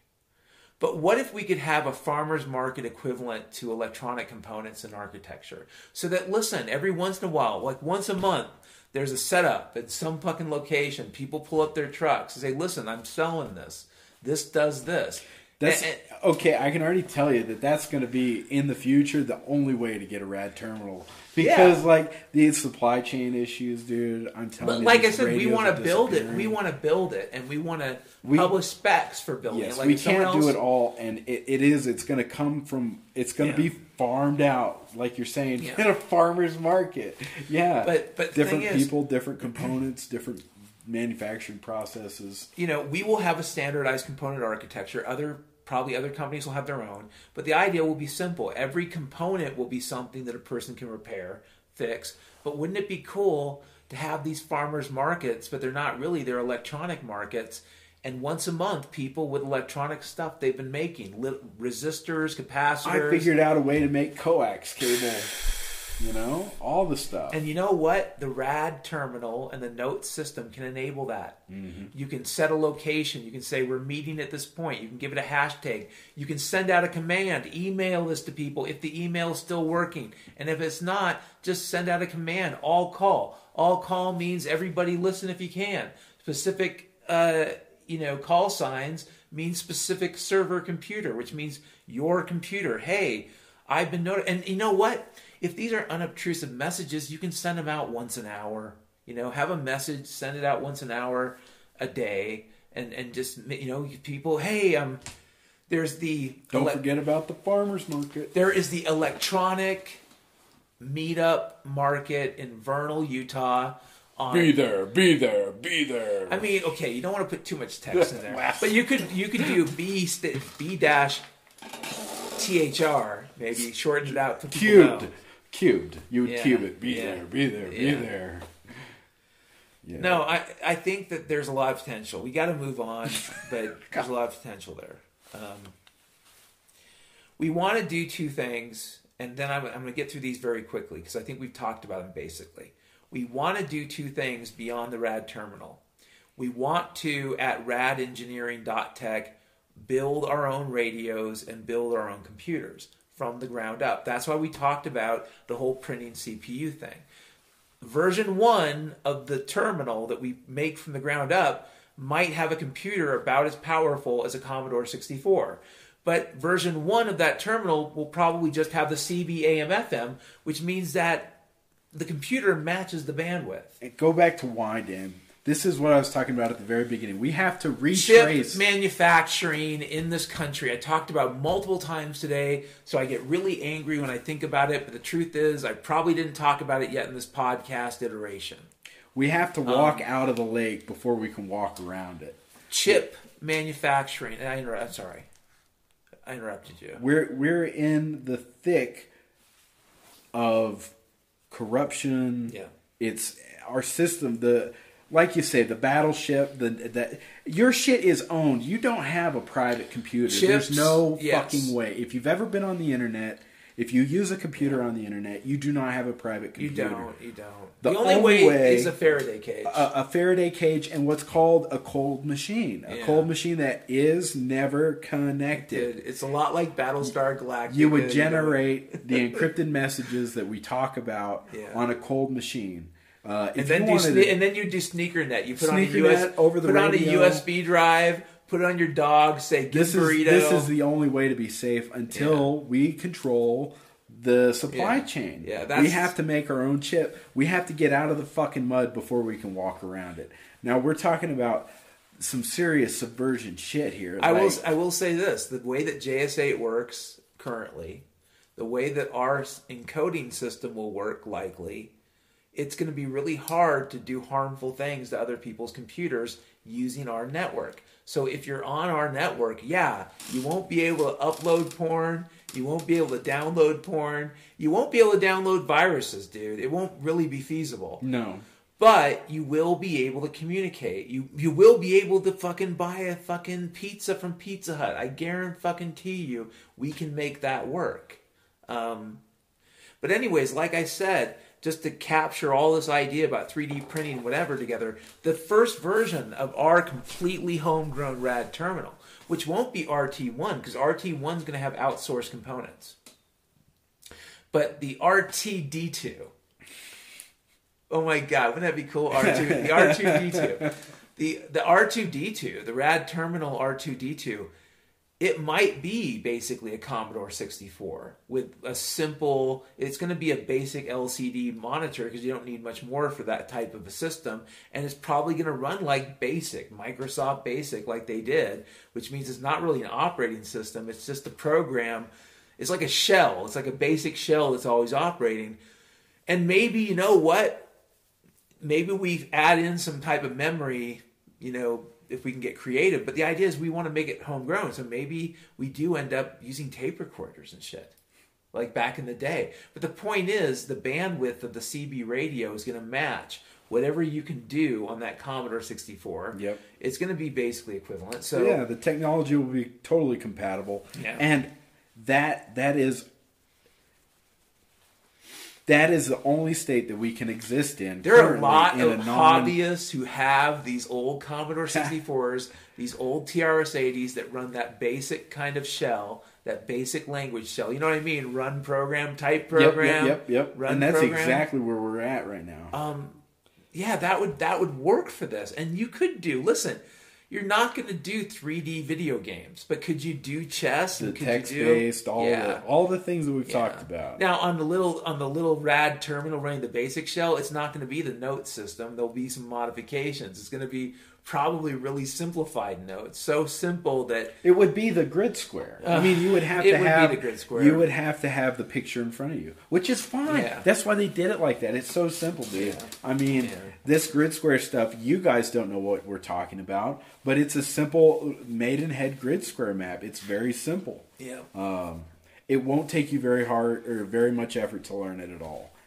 And with a 6-digit number, you'll know exactly within your town where they're at. So the next thing we're working on, and again, this is down the road. Dreams. We're dreaming. We're doing. These are places that we probably by this time, if we would have started, what's the date the Commodore 64. When did it come out? Like in the early 80s? Early 80s. Like 81, okay, 82 so this stuff. is, we would be here where you're talking now had we started in 1980. Yeah, I mean, I think we would be. This is where we should be. Listen, we're but going to talk we've been about fucked out of this future. This is the future where we think we would be today, and we're going to try to build it. And it might not work out, and if it doesn't, we'll try something else. Yeah. So the next project we want to work on is going to be technically our first foray into aerospace. We want to get into aerospace. We want to build these easily deployed. We want to design them, which means we want right to repair, which means that other people could build them too once we proof out the design. But we want to design and build remotely controlled high-altitude dirigibles as repeater stations for radio, retransmission stations. Microwave, laser, you name the technology they support, Dan. The frequency is the limit. The frequency, that's pretty much our motto at radengineering.tech. The frequency is the limit. And what we're thinking is there might be a sweet spot for these dirigibles somewhere around 15 to 20 miles up. And so up there, it's not a satellite, but you could call it a suborbital satellite. And because you're beyond the cloud level, you could do a lot with infrared lasers as long as the other node, the other drone, the RAD drone, as long as the other drone is part of the Droney Express, that's funny. But as long as the other drone has line of sight, you can do infrared laser, you can do microwave, you can do a lot of very high bandwidth, digital bandwidth, which means, amount of information you can send, high information rate stuff. This is all, dude. And so some dude with a RAD terminal Commodore 64, respect to Commodore. We have to do the respect commercial, like out of respect, we do the retro commercial. Like, you remember when you were a kid and old Glumto beat you over the head with a hammer, but then he said, "I'm sorry, kid, here's your Commodore 64." That version would talk at its rate to that drone at high altitude. But that drone could send the message instantaneously. Zoom. So it's like it is the Droney Express or the high altitude subway, but it'll be another layer because the RAD truck plus the RAD drone, you're giving yourself layers of communication. One of the things the RAD truck will, I just want to talk about the RAD truck one more time before we go too far down the road. The RAD truck will allow local communities to have their own internet. Like, it's going to have a range with Wi-Fi. We're going to design it to have enough of a power that you can set up your own local internet, which means that other computers on that network can serve up content. It means your home computer and I live in Boblimtock, Kentucky, but what am I going to do with my WordPress? Well, you could run it at home. And with the RAD truck, your community could see your webpage, and you could see someone else's webpage, and you could have email, and you could have network gaming. And you could have... And for a price, a ticket out. Yeah. Yeah. A ticket out of the fucking ghetto. And this is a system... We're talking about systems where you use technology that already exists. We build technology we don't have so that we can have an internet we control. Yes. A nimble... the RAD truck, like I've said over and over again, fills any void created. It moves to where it's needed. If there is an earthquake in Salt Lake City, a RAD truck would be inbound. Yeah. It would park on top of Antelope Island, and everybody who could put an antenna on their Wi-Fi could tune in to the RAD truck with their Wi-Fi. Everyone with a radio can tune into the RAD truck with the radio. Bounces the signal out to L.A., to Seattle, and wherever the simple signal this is? go. You know how simple... It's dirt simple, dude. But dude, you know what I gotta say really quick? The RAD drone comes on a trailer that the RAD truck can tow, and because there's different models of each, we'll make one that they can all tow that's appropriate to their size. So maybe there's smaller drones that maybe they can't go super high up, but you can take them on the smaller vehicle. But the RAD drone is controlled by the RAD truck. Dude, it's a network node system. Yeah, it can be controlled by something else, but that's something you can throw in there. Like, here's an add-on. Get your RAD truck, get your RAD drone. Folks, we spent time on this because there are people out there who are trapped. Yeah, the world that we are in currently, until we build the world that we want to live in, the world we live in currently wants us dead. So Project Tesla is about suborbital lighter-than-air, dirigible type, remotely controlled drones for repeater stations and retransmission. Yes. And it's that fucking simple. Move on. Okay, so we want to do stuff in aerospace. So here's the next aerospace. Other than the RAD drone, this is kind of a weird space because it involves, I think, a kind of space tourism. Not exactly, but sort of. It's like riding the gondola to the top of a mountain. Dude. Exactly. A few years ago, that Red Bull guy went up in a balloon. I think it cost him almost $40 million to float up to... Holy shit. Yeah, he floated I didn't realize it was so expensive. Yeah, he went up to like 21 miles or something above the earth. Okay, well, I knew if you had to ask, it was too much. So yeah, I didn't ask. And he jumped out. And the thing is, it was pretty cool because it isn't technically space, but you still have to wear a spacesuit. It is pretty much, it's a near vacuum. It's still as hell. And, in the vacuum up there, the distances involved, you still end up breaking the sound barrier in a lot of cases. Probably. So here's the idea. We call it Project Space Diver, and it's going to be a technology that it will end up being a technology that leads to what I would call an emergency pod for space travel. But it's going to be a tourism thing / entertainment thing. We're going to design... You can go up and... Oh, go ahead. I'm sorry, Dan. Well, here's the idea. And other people are doing similar things. So this is not original, but we want to do it. We want to get there fast. We think we can do it for $1,000 a pop. Right now... An ounce of gold, Dan. Or an ounce... Let's just say an ounce of gold instead, which is it's almost twice that, but let's say that instead. You're right. We think for an ounce of gold, we can take you up 20 miles, maybe 15 to 20 miles, with a lighter-than-air system. Probably at first, it'll be a simple balloon system. When you get to the altitude, you can hang out up there for a while, maybe 5 minutes, maybe 10 minutes, I don't know. You can take pictures. You're going to be taking some kick-ass fucking pictures because we're going to have a really... Oh, the curve of the Earth, Dan. Oh, my God, the curve of the Earth. And you're going to have really good panoramic windows. And then at some point, you strap in because you'll get to be able to walk around if you want to. You can hang out up there if you want to. Maybe we even have special romantic trips where you open a champagne 20-mile high club. 20-mile high club. Yeah. But then, and that's assuming the version I'm talking about right now is a single passenger. But we could have a double passenger romantic package. There are places we can go with it. But the idea is once you start the descent, the pod is designed kind of like kind of like a re-entry vehicle, sort of. Once you start the descent, the balloon collapses back into the vehicle. So you can imagine it pulling it back in, like how insects retract their wings. And then it's designed to be basically a re-entry type vehicle. It'll have a terminal velocity, which means it won't exceed a certain velocity. Yeah, for the first few miles, because it's nearly a vacuum, it's going to drop pretty fast, but it won't be that fast. So we won't have to worry about having a super fantastic heat shield. But it'll basically be designed to be easy to control during that re-entry process. And while you're in free fall, if we design it right... Vomit comment! You can do zero-G shit, yeah. So there'll be maybe a minute or two.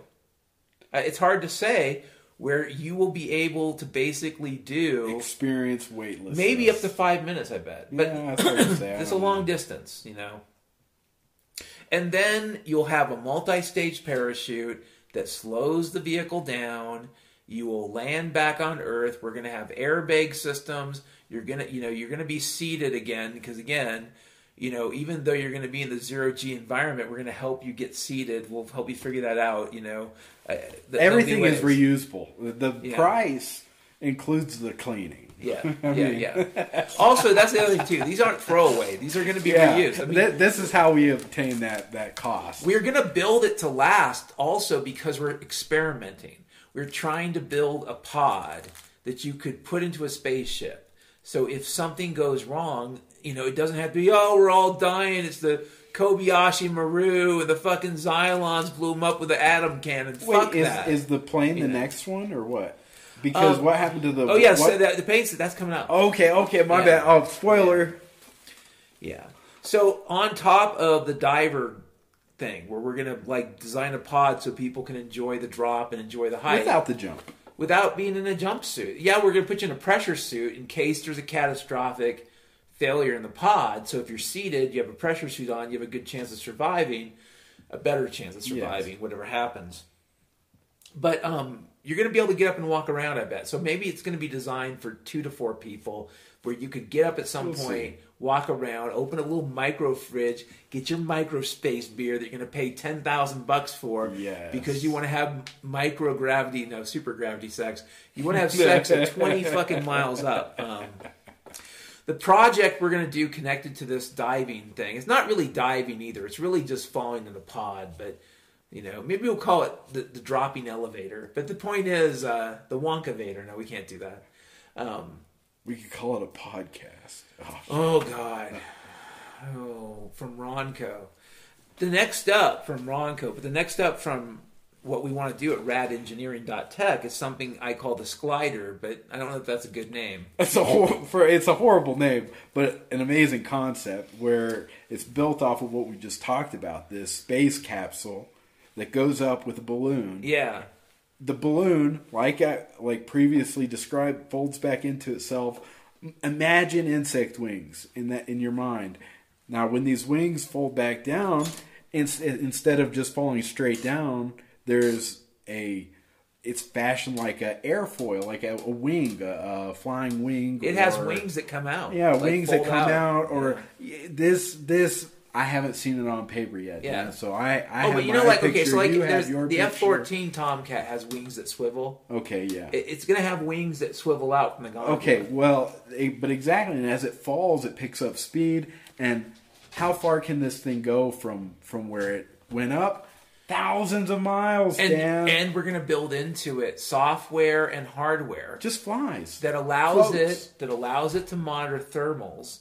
So if it's the right time of year and you have enough thermals, and if you don't know what a thermal is an updraft of air. So if you're a glider pilot and you're smart, you can get a lot of distance by basically flying up thermals. No shit, Dan. I really think that you could, say, take off in Florida, go up, get your elevation, start your descent. Do this in the morning and fly across the whole continental United States. Just that east first to west. drop, you're going to have so much kinetic energy. Well, I have a really hard time wrapping my head around what would actually be possible from 20 miles up. But until you, because there's going to be a lot of this where you're not moving, and then you catch your air and you start going. Yeah. But then that's when the thermals, and as the day heats up, these thermals are more active. So you can probably ride the winds really well. No matter, say you go 1,000 miles. Well, you've still got 2,000 miles to go, and you can do that on the backs of thermals. Yeah. How amazing would that be?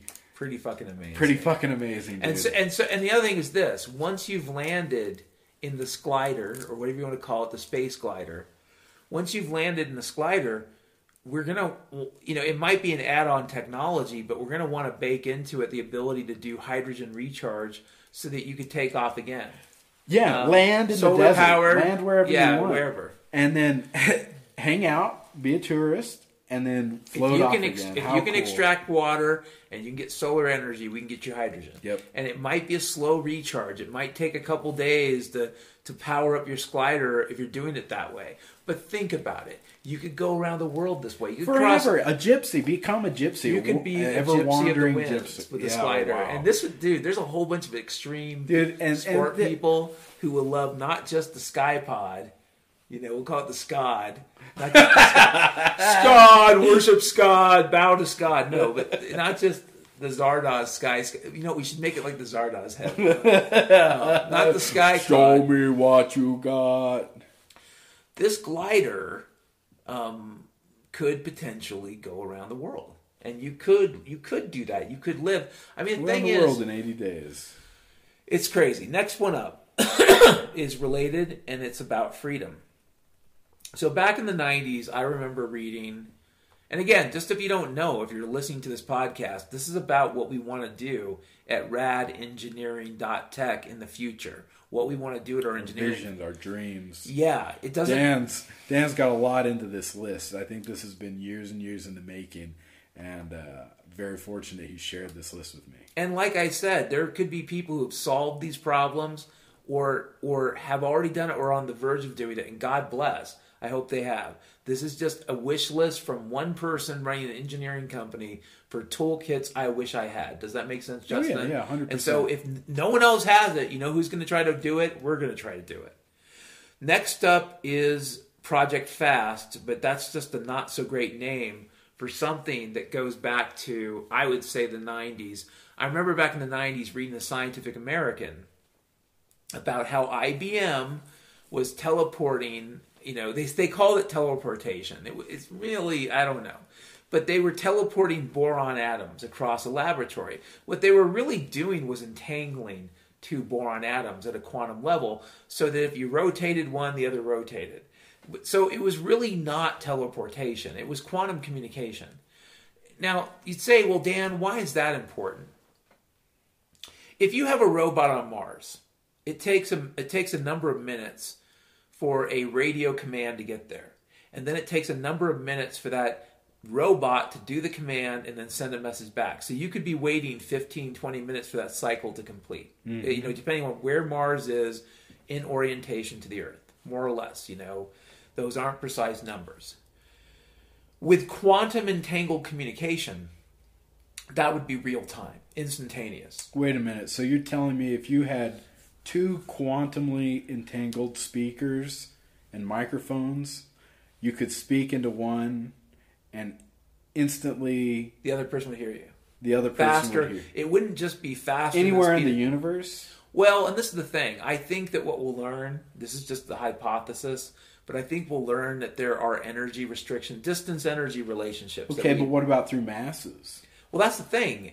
If I'm right, and I don't think it's not special to me, but if this is possible and other folks are right, we could build a radio system that could transmit anywhere on planet Earth regardless of line of sight. Like no matter where you were, even if you were on the opposite side of the world, you could send a very high bandwidth signal, faster than any network today. It's so fast, it's hard to imagine. We call it hyper network. So wait, you're telling me a technology that you're saying already exists that's 30 years old? I believe it is. I believe IBM's put out every it would destroy the internet. It would destroy every cable network. It would be so disruptive because everybody would be their own server. So you would set up your computer the same way, and you would have an address of sorts. Wait, set up just like the RAD terminal. Just like the RAD terminal, but that radio component would be sending and receiving through what we can only call quantum space or subspace. So it really is just about the transceiver, but a quantum transceiver would be able to do so instantaneously regardless of line of sight. Mind blown. Yeah, and that's something we're going to work on. Is it likely that we'll be able to do it or reverse engineer what IBM did 30-some years ago? I don't know. But you know what? We got to get beyond the society where people say you don't get to do this or you can't do this. I'm not going to give up, Dan. I've already decided I'm going to die on this hill. This is a journey we're on together.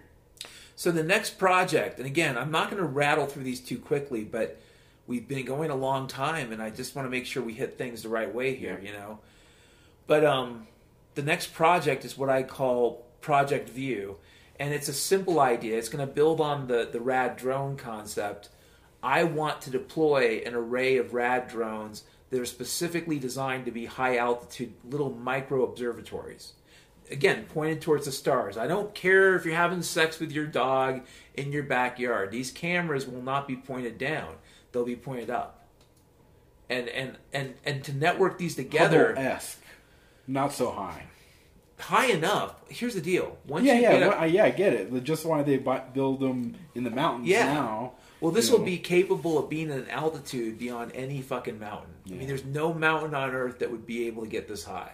And at this altitude, an array of these things, even if they were simple cameras by themselves. I guess two. All you need is two to get the 3D aspect. Yeah, but dude, imagine 1,000. Imagine all around the Earth, every direction. This could be a way to detect a near-Earth object that's dangerous because you could have this all around the planet. I prefer the mystery. I'll let you head that project.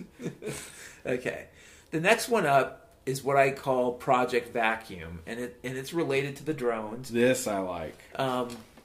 Okay, so this story begins in 2017. I was having coffee, hanging out with my friend Jim Davidson, And he was talking about science fiction stories he'd read. And we had been talking about, this idea, the condo at 100,000 feet. Because I thought to myself, wouldn't it be cool to design a lighter-than-air craft that can get to 100,000 feet, stay there for a few weeks. Maybe it has to go down periodically to recharge, whatever. But essentially, it's a stable condo. Because I remember when I saw the fucking Red Bull video, the one thing that struck me was how fucking silent and still everything was. And they'll say things like, well, Dan, there are 100-mile-per-hour winds at 100,000 feet, but it's not just the speed, it's the mass. There's not a lot of stuff moving around. So there's no atoms to hit you, to move you, that are moving 100 miles an hour. Yeah, so even if it is, it's like, well, that's not a big deal. That's not going to hurt you. Yeah. It's like if someone says a bee can fly 50 miles an hour, then maybe it can, but if it hits me, it's not going to do much. So I thought, wouldn't it be cool to construct a ship that is like, basically a 1,000 square foot condo that could stay efficiently suspended, and we'd increase the amount of time, maybe even permanently, at 100,000 feet. You could have a glider system to go down. The glider can take you down and up, dude. And the glider is your taxi. Yeah, okay. Wild. Well, okay. We were talking, and Jim mentioned a story because we were talking about lighter than aircraft and what they're capable of, and he mentioned a concept from a science fiction story called the vacuum ship. And the concept behind the vacuum ship is kind of simple. Imagine you had a material strong enough that it would be light enough that it would be negligible compared to, like, let's say, the envelope of a hot air balloon, but strong enough to contain a vacuum. Yeah. I mean, if you want to ask yourself what's lighter than hydrogen, nothing. Literally nothing is lighter than hydrogen, which means the vacuum. Yeah. If you want to have something lighter than hydrogen, there is nothing. Now, that's it. Use your imagination. This envelope is big. Like, it's going to... Because it goes so high, there's so few, there's so little. Yeah. We're kind of talking about a pretty big scale. Here's the thing. One of the first test versions I feel like we should build will be the hot air balloon powered by a car battery. Like, we won't even be able to fly on it. Like, it might just be strong enough to lift the car battery, and maybe a simple remote control system that our RAD terminal uses. Dude, our RAD terminal could send messages. By the way, if you're into remote control shit, it won't be able to do the fast real-time agility shit. But if you're doing remote control drone stuff where they can take simple commands, our RAD terminal could theoretically send commands to your drones. Descend here, descend there. Anyways, I feel like the idea is this. And when Jim was talking to me, and again, I studied history in school, so maybe that's good, maybe that's bad. I studied a couple different things. I studied software engineering too. But I studied history, and I had an interest in the history of technology for a long time. During World War I, they would build these biplanes. So, like, you'd have these two wings, one on top of the other. And the consensus at the time was that is how you created a plane that was aerodynamically, structurally sound. You couldn't do it with a single wing. Now, the two wings also meant more drag. Sure. In a lot of situations, a lot more drag. So if you could get down to one wing, there's less drag. But the consensus was, no, but we don't build wings that strong, and it's impossible, blah, blah, blah. Between World War I and World War II, there was a revolution with respect to aerospace engineering where they took the structure that was outside of the wing and they put it inside. And they actually made the wing stronger. And they actually started using more metals. So that by the time you get to World War II, planes were pretty much, most of them were metal. It doesn't mean that they were all made out of steel, but they were all made out of some type of metal. And there were still a few that had some balsa wood and there was the spruce goose, but they were pretty much all metal. So you say, Dan, what is that random tangent all about? Here's the problem. We can build vacuum seal bags. We can build bags capable of keeping a vacuum. We can do that. But we can't make them strong enough to maintain anything more than a minimal vacuum, which means that whatever stuff is in there, you know how you have a vacuum seal bag, Justin, you suck out all the air? Oh, yeah. It all compresses down? Yeah. Well, what if I said this? What if we could do, with respect to the vacuum ship, what they did with wings after World War One, which is that, what if we could take a structure and put it in there that behaved like as if there was scaffolding holding the bag open so you could have a vacuum, but there's nothing there, it's zero mass. And the thing is, well, Dan, what magical thing has zero mass but exerts force? Magnet. Well, magnets, right, magnetic force. And it's not that simple, folks. I think that there are some simple tests you could do with cylinders that wouldn't be too crazy. It's going to be more complicated. It's why I said people who work with plasmas, these are the people we want to hire, because they're going to be the ones that help us solve the problem. But I'm of the opinion that managing the vacuum in some given system is equivalent to solving the problem of constraining plasmas and it's magnetic not a fields. Stretch of the imagination. They're so squishy. Behaviorally, they don't want to stay contained. They want to go. Vacuums want to collapse. Plasmas want to go someplace. But what they have in common is they want to get the fuck out of Dodge. Yeah. Whatever ground state they're heading towards, that's where they want to go. A plasma wants to lose its energy and find a way to do it. And so if you want to maintain fusion, you have to keep it from hitting the side of It's not just that you don't want to have a fusion reactor meltdown. It's that once that happens, your temperature drops. You're not a fusion reactor anymore. You're just a plasma waiting to destroy a facility. What we want to do is use magnetic fields to create a vacuum envelope for a vacuum ship. And I'm of the belief that if we can do that, that allows us to go a lot of cool places, which we're going to talk about next. I think we can design a vacuum ship based upon that program that with some efficient gondola design. And when I say the gondola, if you've ever seen the Hindenburg or the blimps or whatever, there's or that the blimp episode of Family Guy. Yeah. You know the metal part that has the engine array on it, the bottom structure, the bottom part. That's the gondola. I think we can design an efficient gondola that, once again, would behave not like a reentry vehicle, but in this case would behave like a miniature space shuttle with essentially, heat shield underneath it and stuff, all that. So even if you had catastrophic failure in the vacuum canopy, you could detach as a little shuttle and glide back to Earth. So that we're going to design a gondola designed for space. It's also going to have a rocket engine on it. Ideally designed so we can recharge using solar energy off of ice we find in space. So we're going to design it so if you can find ice, you can make fuel, you can make air, you've got to come up with food, you can dump your poop in space, right? But the idea is it's going to be basically a single stage to orbit hybrid dirigible. And we're going to design it so it will have the ability to move around the world as a dirigible to find an optimal orbit entry point. So when people say, "Well, what about optimal orbit entry?" Well, you're going to be able to move around the world as a dirigible, and then you can kick in your engine, your main engine full speed, and that engine can be optimized. What people don't know is that the nozzle of a rocket engine has to be optimized for layers of atmosphere and air pressure. Well, guess what? We can optimize everything for the vacuum, because you're pretty much at the vacuum where you're going to launch. And then you launch from 20 miles, you're going to be hitting orbital speed in a matter of a few minutes. You're in orbit. That is going to be the next project after we develop the first vacuum ship.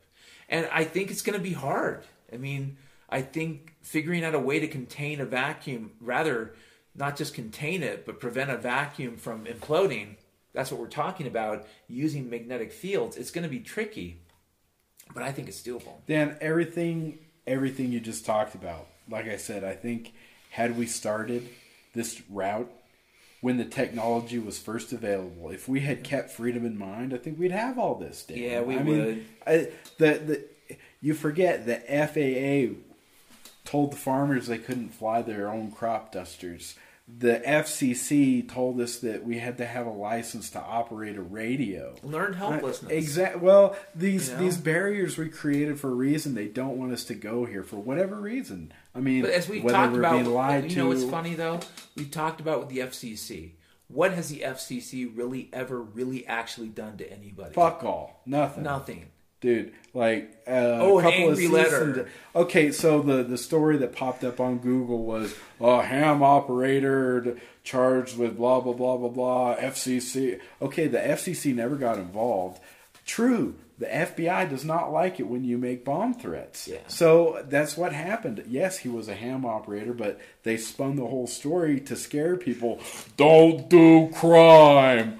You know? Yeah. Oh, ridiculous. So this next one's a little bit out there, and I'm not even sure that Justin and I will agree to do it. Like, I put it there because I've thought about it. Hopes and dreams, folks. Hopes and dreams. And also, you might get the wrong idea. But when I was a kid, there was this dude named D.B. Cooper, and he skyjacked an airplane around about Washington State. And he jumped out of the airplane. And, you know, my dad, who was a logger in Washington State, he used to hope and dream he'd come across the hundreds of thousands of whatever dollars D.B. Cooper had. I don't know. But I was thinking about this every time I fly. I hate flying, by the way. You know, if we ever do get the vacuum ship to work, we're going to start an airline, and it's going to be comfortable, and it's going to be cool, and you're going to be able to see the curvature of the Earth. Luxury. Yeah, it's going to be awesome. We're talking about incredible airships 20 miles up. But that being said, if a plane catastrophically fails, no matter what you do, you're probably going to die. And so there's no way to guarantee that you won't die.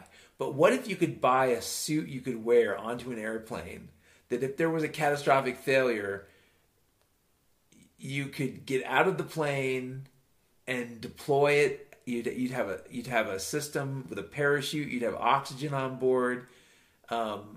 You could Terminator your way out through the plane wall. I mean, the jaws of life for hands. I mean, you'd hope that once you unbuckle your seatbelt, you'll get sucked out. Yeah, but it's not always that simple, no. man. But it'll be made out of Kevlar and made out of carbon fiber, or iron. This is a fucked up idea, but I think it's doable. Why? You know, this is the thing. This is the most fucked up idea on the list. But I really think you could build a suit that you could wear onto an airplane and survive a catastrophic failure. Because more than a few times, I got shit-faced drunk flying, and I imagined using my jacket. I said to myself, okay, think about it. You're at 30,000 feet. You're flying over Wisconsin. There's a buttload of lakes everywhere. True or false? Oh, yeah, sure. So you're flying over Wisconsin. You got a nice big business jacket. Okay, if terminal velocity for a human falling from any altitude is around 150 miles an hour, you don't want to hit the water going that fast. But what if you can get yourself down to like 80 and then do that whole 007 Moonraker thing where you just get yourself aerodynamic? Skinny pencil doom dive, I call it. You know, you can do it two ways. You can do that, or you can do the whole skip on the water a bit and slow down. That's scary. That's scary. But the point is, what if you can get down to 70?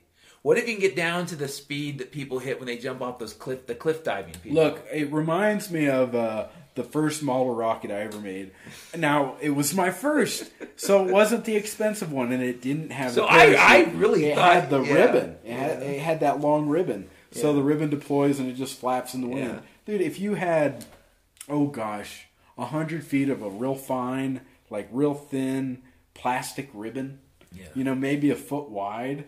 Oh, man. Something strong that's not going to rip. Could you imagine how much flapping that would be? Oh, yeah, and how much that would slow you down. I mean, I don't know. That's why model rockets had those. Yeah, exactly. Yeah, they worked. Yeah, sure. But I don't know with a human. I mean, listen, this is the craziest item, and we don't want to dwell on the craziest item. But like I said, I would ruminate and think on this when I would fly. And this is before I saw the movie Fight Club. Where you talk about how he thought about the plane. He was thinking about the financial side. I was thinking more of, okay, if I'm flying over Wisconsin and the plane catastrophically fails, why not get out of the plane, get my jacket kind of so it slows me down. Oh my God, see, that's the devil telling the dog, you're giving away the devil's secrets. And I think I've got to go. If you wrap this up, Dan, these dogs have got to go. So okay. Well, I'm going to wrap this up. These dogs are going crazy. They've gone completely crazy. It's just the thing that happens. It's that time of night, madness from the dogs. But I'll wrap it up for me and Justin. I'm kind of joking about the D.B. Cooper jacket outfit, but you get the point, though. That would be pretty slick. The next up is Project Mars, and the idea is to build on the vacuum ship, to build on the single stage to orbit ship, but to go beyond, a Newtonian drive, which is basically your rocket drive, your chemical rocket, or any type of rocket is using simple, action-reaction Newtonian mechanics to create propulsion. And what we want to do, and again, it's probably impossible, is develop synthetic gravity. Because with synthetic gravity, you could almost see it like the chicken, not the chicken and the egg, but like the carrot and the horse thing. You can create potentially an attractive force that would pull you through space-time. Again, theoretical, but in theory, it means you could get up to like maybe percentages of the speed of light. So going to Mars, instead of taking 3 months, could maybe happen in 3 hours. It's something we want to work on. After that, the next logical step is the nearest star. And I know you're saying, Dan, this is crazy. You're like a hobo man living in a basement. There's no fucking way. I don't care. If you want to think about Ukraine and think about Russia and worry about that shit, that's okay. That's your life. Me personally, I can't control their nonsense. And in a lot of cases, I think it is just nonsense. So I'm not going to talk about the Ukraine, okay? What we would do after Mars is go to the nearest star. Now you'd say, well, Dan, that's crazy. How could you do it? Well, there are lots of people developing ideas. One idea that we're thinking about has to do with what I would call space-time cavitation. If we are able to develop synthetic gravity that we can actually focus and direct, potentially the next step after that is to create a kind of space-time cavitation, or you can almost think of it like boiling space-time, or even reducing the local density of space-time. Now you might say, well, Dan, what do you get out of that, boiling space-time? Well, here's what you get. You don't get a wormhole, okay? But the thing about wormholes is that to do anything useful, you have to use catastrophically dangerous amounts of energy that no feasible ship will ever generate. But what if instead of doing a wormhole, what you do is you build a mole drive? You know how moles tunnel through the ground? They don't instantly build the tunnel. They dig through the dirt, and eventually they got their tunnel. What if you could do the same thing with space-time, where you could essentially tunnel through space-time by reducing the density of space-time? So let's say you're in orbit around Mars. Better yet, Jupiter, because it's so far out in terms of distance that even light takes a while. So you're in orbit around Mars, and you turn on the system. Well, what will happen at first is what you want to do is turn on the system and direct it at a specific astronomical object. So you can almost think of it like a kind of gravitational slingshot, but not really. It's more like a gravitational suction. What you'll do is, as you go around and orbit Jupiter, every time you get within line of sight of your intended destination, you turn on the system, and it will pull you. It will actually have gravitational pull relative to the distance. The more you do this, the more you will actually go into higher orbits and eventually get out of Jupiter's orbit. And then as you get closer and closer to your target, its gravitational force relative to you in relatively low density space-time will become stronger and stronger. And I don't think any of this will be linear. So in theory, you would project this, synthetic gravity cavitation in the direction of some celestial body with some negligible, micro gravitational pull. And the effect of this will be to make that pull stronger because the density of the space-time is less. Again, this sounds crazy. It might not be feasible, but if it is feasible, it would be a way potentially to travel faster than the speed of light. It will be a building process, which means that, at first you won't be going that fast, but probably, it'll be non-linear. So within a matter of minutes, you're probably going, like Star Trek Warp 1 or something. I don't know. Whatever Warp 1 is. We want to work on lasers, but specifically we want to work on extremely high energy, narrow wavelength lasers. Like, for example, and I don't know that if anyone's done it yet. If they have, we're going to find out because we have a use for it. But we're going to work on developing an X-ray and a gamma ray laser. And before you say, Dan, you sound like Edward Teller and you sound insane, it might not be possible to do this, but I believe that if you can do this, this might be the key to what you could call synthetic matter, or the manipulation of particles and atomic scale particles, like the creation of protons, the creation of neutrons. I think that this might be one of those tools that we'll need if we want to do that, to create synthetic matter. And so, and it is related to this whole developing a warp drive concept. We're going to have to develop tools that allow us to manipulate matter on a quantum scale. And so something like a gamma ray laser might enable that.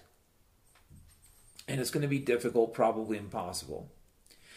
We want to send an expedition to Antarctica. I know that sounds crazy, but it's part of our vision. If we have the money, we want to sponsor people to go to Antarctica, arguably using one of our vacuum ships as like the main mothership for mapping and whatnot. And yeah, we want to do that. We want to actually map it. We want to go. And if you say, well, you don't get to do that, I want to know why. I'm not asking you to pay for it. I'll come up with the fucking money. But we want to go do it. And there are lots of reasons, okay? Part of it is just the question of adventure. One thing about our company that we're forming is baked into the philosophy is life is crazy. And so one of the interesting, crazy things I'd love to do before I die, if I have the money, is go on an expedition to Antarctica. Even if I'm seeing it from a dirigible from 20 miles up, I think that'd be pretty cool. So we do not know if this is possible, but if there is a particle that has a kind of energy consumptive, I don't want to say endothermic because that doesn't really apply to the quantum scale, but if there is a particle that is energy absorptive in the sense that it can absorb one photon, for example, and cancel it out, we're going to try to look for that, because what we're trying to do is develop a technology. You can call it a freeze ray, but it's not that. You can call it an antiphoton is the particle, but it's really not, because antiphotons are these negative wavelength photons and they're not considered anti-energy. You could call it anti-energy, but we're looking for a particle, call it an antiphoton, call it anti-energy, that cancels out another photon and thereby reduces the amount of energy in a system. And it's not a free lunch. We're not looking for a free lunch here. It's going to cost something. There's no violation of the laws of thermodynamics. It's just a transformation that has a fee, a cost. It'll be an energy cost. But the idea is to create this system, and you might, I don't know, I was thinking we could work with positrons potentially, almost like a free positron laser, and potentially excite positrons to produce the particle. But however we produce the particle, in theory, if you had this kind of negative energy, this would be a solution to the problems of radioactive waste and the danger of radioactivity. This type of system, in theory, wouldn't just protect people from radiation. It could, in theory, again, not a free lunch. You'd have to pump energy through it. But in theory, you could accelerate the rate at which radioactive waste decays. So if there's a ground state where it's harmless, and the book says it'll take 10,000 years, maybe with this technology you can do it in 10 minutes. And again, I know that sounds completely crazy, but if we could develop a technology like that could essentially eliminate nuclear waste, and potentially make nuclear very safe, relatively speaking, because it would be an emergency system you could use in an emergency. You could use it to shower an area with this negative energy, a lot of lives would be saved. A lot of parts of this country, this world could be recovered again if we could treat and manage nuclear waste in a reasonably sane way. So we're going to work on this. It sounds crazy. I know it sounds crazy. We want to work on the problem of synthetic matter, but I'm of the opinion that we should try to solve the gamma ray problem first in terms of the gamma ray laser. I think synthetic matter is interesting, but it's way out there. We want to do an open PHP project. Now you can say, Dan, PHP programming language is already open. That's not what I mean, okay? There are currently organizations and companies that manage the code for PHP, and as much as I love the language, I don't really love the organizations currently managing it. So we're going to do what I would call an open PHP project, and what this is going to involve is not just an open modular PHP that people can do customization for themselves.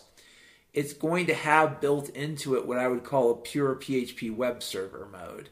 So essentially, with this PHP, you're going to get a web server that out of the box works with PHP seamlessly to do a lot of really cool stuff, especially if you're running the server locally. If you're running it locally, we're going to set it up so PHP can even generate, window type applications, not just render web pages, but render, graphical user interfaces that you can interact with. So we're going to create a kind of application server around PHP, 100% open source, 100% right to repair. And along with that, we're going to bake into it a simple database serialization engine for a lot of problems that don't need to be complicated. Like you probably need to work with a relational database for a non-trivial problem, but there are a lot of programming problems where you just need a simple database. Well, we're going to build a simple database built into PHP so that people can have more control over the serialization and the stability of the variables they use in their scripts. So this is going to be pretty cool. Next up, what's up, dude? I didn't realize. I'm not quite done. But you can come in if you want to. Okay. You I know where you were. Dude, I'm just moving along. Okay. The next one's really hard. It's a material science problem. It's a physics problem. And if we can solve it, a whole bunch of things. Computing, solar power, you name it. Power generation will be revolutionized if we can solve this. And this is why this is 10 years out probably, because we'll have to have money, we'll have to have a team. It's going to be really hard. This will revolutionize radio construction. Like, you'll be able to have a radio. You know how we were talking about the Gatling gun transmission? Oh, yeah. We are going to put together a team when we have the money to do wild, crazy stuff to work on a inexpensive, which means available. Inexpensive in a world of resources means it's available. It's not like some finite resource. We're going to find a way to make an inexpensive, synthetic, equivalent to copper in malleability, equivalent in temperatures in terms of its destruction, its ability to stay stable, superconductor. And you say, well, what do we get from a superconductor? We get a whole bunch of things. One thing is you get power transmission without loss. So you could literally set up solar power stations around the equator that are every day pulling in optimum amounts of solar energy because they're at the perfect spot, and they could be pumping energy everywhere else. So the light side of the earth could be quite literally powering the dark side if you had cheap, structurally stable, superconduction. Superconduction literally means conduction without loss. And it also does really spooky things with magnetic forces. All these maglev trains they talk about maglev trains and whatnot. They're using superconducting magnets, really powerful superconducting magnets. It's really amazing stuff what you can do with superconduction. You probably could make a radio that would do everything you'd want your radio to do without any thermal issues really to speak of. And it could be broadcasting incredible amounts of information without any heating issues or any of that, and with much less power drain. So right now, if your radio can be powered by that battery for like, let's say it can be powered by the battery for a day or two. With a radio designed with superconducting architecture, that radio might be powered by it. Well, basically, the battery's going to naturally drain. So whatever the natural drain rate is of the battery, that might be how long it could power the fucking... Wild. Yeah, it's that crazy. Superconduction makes electric cars less insane. Like, right, especially if it's cheap. The key word, folks, is not rare earths, not 10-year-old kids in Nigeria digging for crap that you need for your mobile phone. I don't want... I know that we need to have certain elements to solve certain problems. I'm not stupid. But one of the goals of radengineering.tech is to be empowering in such a way that we're not trapped and we're not trapping others because of our technology. Our technology is supposed to liberate us. It's not supposed to keep us in a fucking trap. Let's not turn our backyard into our open pit mine. Yeah. I mean, here's the thing. If you can develop a superconducting material that is cheap enough to produce that it would be equivalent to copper extraction at least, and it's just as abundantly capable in terms of production, so you can make as much of it as you need to, and it's that cheap, the world does change. And it also, like, some of these problems, like, how would you create synthetic gravity? How would you create a vacuum ship? If you solve the superconduction problem, the vacuum ship problem gets easier. Sure. You could build really lightweight, extraordinarily powerful magnets that have a low power drain, and you could be like, we could be building like miniature vacuum ship suits where people could just fly around with a little motor that pulls them. Like, yeah, they could just be dragged around like Was that little a Jetsons noise? Yeah, but it's a little electric motor that's above them that sticks out. They could go around a city maybe at 10 miles an hour. I mean, honestly, we just don't know what's possible. Yeah. So we got one more item and then we're done. And I know this has been a long time. Fuck, dude. A few hours, dude. It's crazy. One more item and we're done. We did avoid the dog mutiny, however, so... Yeah. So in all this stuff, in this RAD manifesto, we've been going through it with commentary. Guess what? That's the best way to go through it. In all of this, we want to foster culture, community, society, civilization, whatever you want to call it, where young people are mentored and involved in occupations and potential that can make the world a better place. So it's not going to be how we make money. But as we're doing what we're doing, we want to make sure that we're not just strip mining the world for smart people that we can pay very little and then just dump someplace. We want to build strong communities. When, a lot of people talk about STEM. We need STEM. We need more women in STEM. Guess what? We want to have more women in STEM. We want to have more men in STEM. We want anybody who's interested to be in STEM.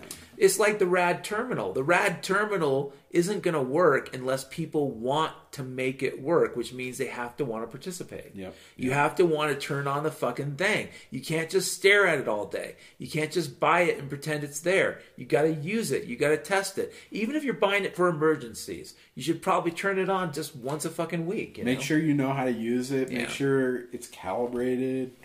I mean, any number of things. Know how to use it is very important. If you buy our kit, you're buying a computer too. So if you buy the full kit, you're buying a computer also, which means that you don't really have to have another computer. No. You don't want to. And we're going to try to design it in such a way that we can match. We won't necessarily make it, but we can match options of solar power supply so that you could have an all-in-one kit that would fit in your backpack. The BioEno is possible right now. It's just not within the realm of possibility for us to obtain, to test, to demo, to program, right, to fit into the compartment that it's going to fit into. Yeah. We just can't afford to work with that technology right now, or else we would, Dan. I mean, because everything that we need to build the RAD terminal that will be out by Christmas already exists. Yeah. It's so and that's what our goal is. Yeah. The bottom line is we're not going to succeed. None of us are going to succeed if we don't care or are unconcerned about young people getting involved in engineering, math, science, and technology. So if you're asking yourself, what do we care about in addition to all this other stuff, these crazy technologies that sound impossible? Or you might say, Dan, I know 6 people working on this and they say it's impossible. You know, folks, I got people telling me shit every day that's impossible, and we found out a lot of stuff on this project so far where they try to put up a little rubber cone and say, don't go here. But it is just a rubber cone. You can pick it up and lay it aside, and you can keep moving on. And there's not even anybody supervising. No, there's not. There's not. But what we want to do is make sure that there are kids out there, the next generation, who feel the same way. Yeah, that are empowered, one, by freedom to do the things that they can do. Exactly. And it's not about race or gender or any of that bullshit. It's about human beings feeling competent and capable to solve problems. Yeah, any problem. You know, because if you want to know where violence comes from, it comes from all kinds of sources. So I won't oversimplify. But one of the sources of violence is this frustration point that people reach when they can't solve problems. They look for somebody to blame. They'll even come up with religions of blame to try to rationalize how they can't solve the problem, but they got to take the blame and the pain and put it someplace else to displace it. It's sometimes called displacement. None of us want that. You know, none of us want that to happen. We don't want to live in a Mad Max world. Well, one of the ways we avoid that is by raising people who can solve problems. Because if you're out there solving them, you're not out there blowing shit up or killing people or taking out revenge on people because you can't charge your iPhone. You know? So it's something that's critical. It's like going to be one of those things we do. No, it's not going to be how we make money directly, but it is how we succeed. Yeah, as a species. Yeah. And finally, one more thing. Whatever we do, even though I do believe, and I am going to write an essay on this when I get enough time, even though I do believe within a certain realm of time travel is possible, we're not doing time travel. It's just too fucking dangerous. It's too dumb. Even if we could do it, we're not doing it, right? I'm too scared. And I mean, if we did it already, we shouldn't have. I mean, the whole thing becomes a big frickin' trope of itself, a joke of itself. We're not doing time travel. If you're wondering if we're going to do catastrophically dangerous shit, the answer is no. And time travel's on the list, so not doing time travel. Anyways, that was me and Justin and us talking through what you could call the roadmap, in a very rough way, the vision of radengineering.tech. And we really do hope we hit all these goals. And what we hope beyond it is the human race does. It doesn't have to be us. But it'd be really great if we had the creativity turned on again. And one way to do it is to give up on the fear. Yeah. This doesn't sound like the beginning of a dark age to me. It sounds like a beginning of a whole new realm of possibilities that have been withheld from us for so long. Well, imagine America in 1900 and the Wright brothers. Yeah. You know, if the Wright brothers had had a lawyer, they would have convinced them to patent everything and trademark everything. And I don't think we would have gotten anywhere. It would have never happened. They would have been grifted out of there. Dude, we would have had biplanes into the 70s. Or, hey, did you take the inverbulator today? It's been proven safe by the legal coalition of Northern Aviation. It's like, fuck. Yeah, I took the rattling Rizzy. But the point is, we would have had shitty biplanes taking us short distances in the 70s if we treated creativity 100 years ago the way we treat it today. Yep, you know? Yep, you're spot on, Dan.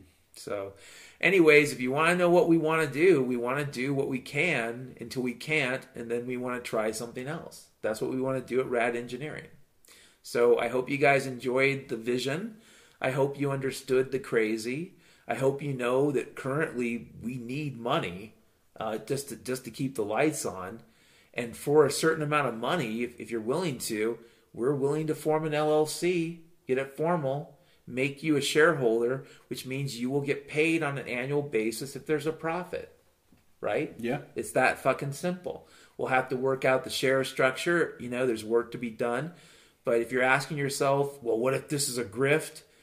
Listen, we're anti-grift, but that's what every grifter says, right? Yeah, unfortunately. It's like, so what I can tell you is that we'll do this completely legally when we have the money to do it. We don't have the money to form a proper LLC yet. We had enough money to buy a domain name, and I had some website space, and we could spin something up for our brochureware, and that's great.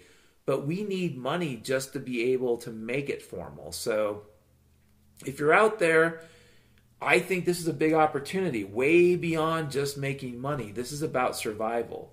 Because if things kind of fall apart with the technologies we've all, come to believe cannot be stopped, you're going to need a way, if you want to maintain a certain level of society, to communicate, to share information, even if it's tiny bits of information like a weather report. A weather report's not that big. A temperature, a wind speed, it's nothing. This system would allow, even at the low bandwidth CB level, a distributed system of weather stations where you could get updates every 10 minutes.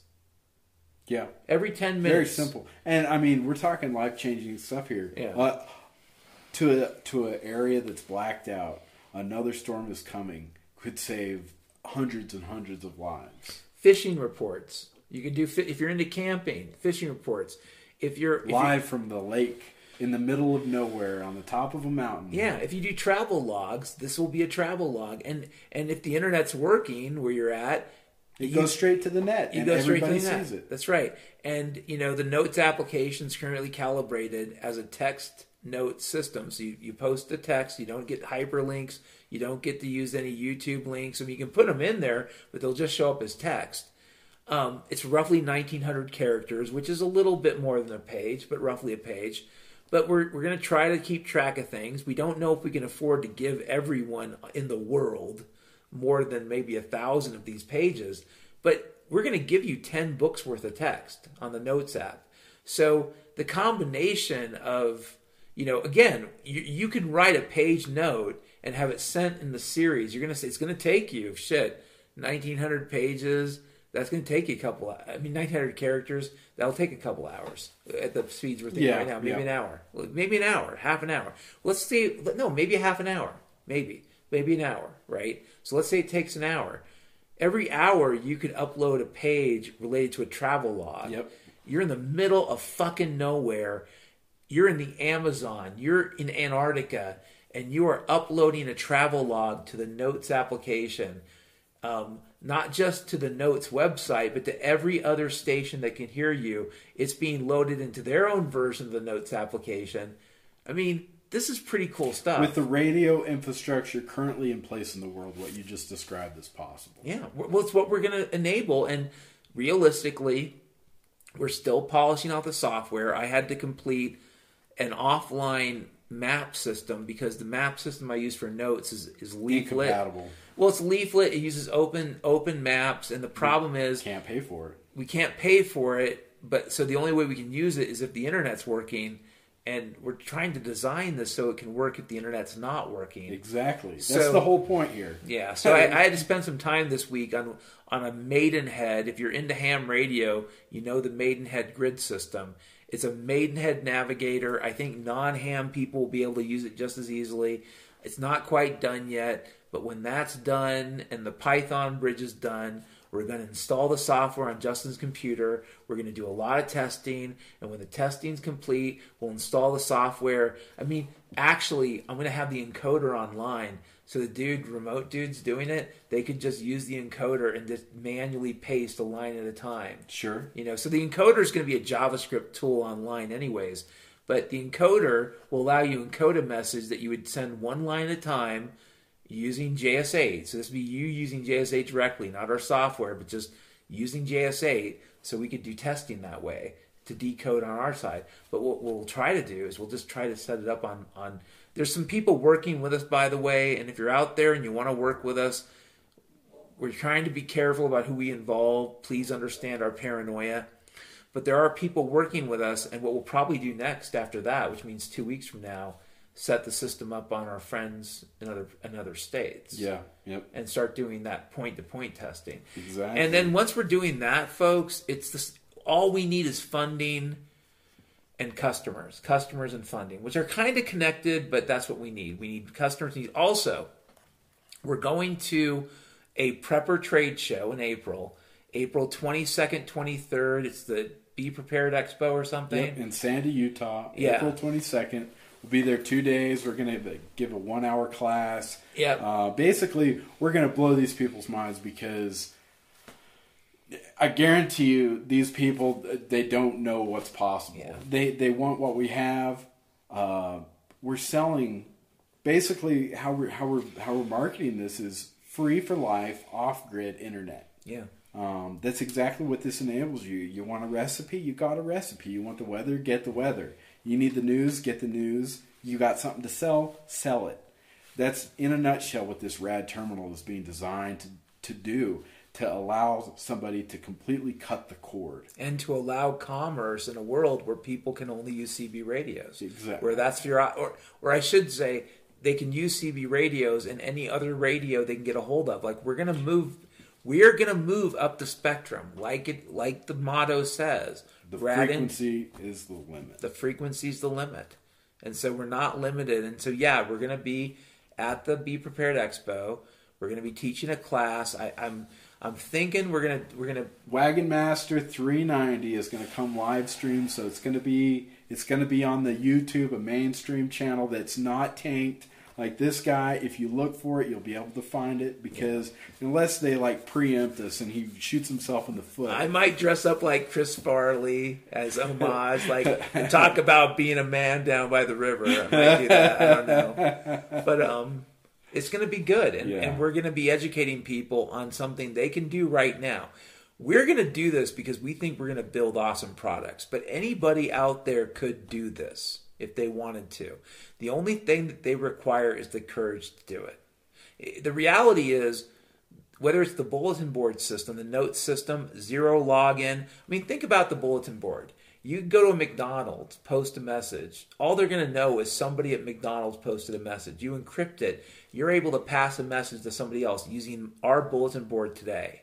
And once that's connected to other bulletin boards that are also connected to CB radios, what you have is the beginning of a new internet separating. Mm-hmm. Like, it's still connected. There's still cords. And that's how from the beginning, we have intended this company, this engineering company. We exist in the world that we have, which right now we live in two worlds. We live in a world that on TV it says, oh, the economy is recovering, oh, we may have a depression, or we may have interest rates rise, this and that. Stock market's still going up, don't worry, it's not the top, we're not crashing. A kaleidoscope of lies. We live in that world. Yeah. We also live in a world that we know shit is collapsing under its own weight. It's doomed to fail. Things that cannot go on forever will not go on forever.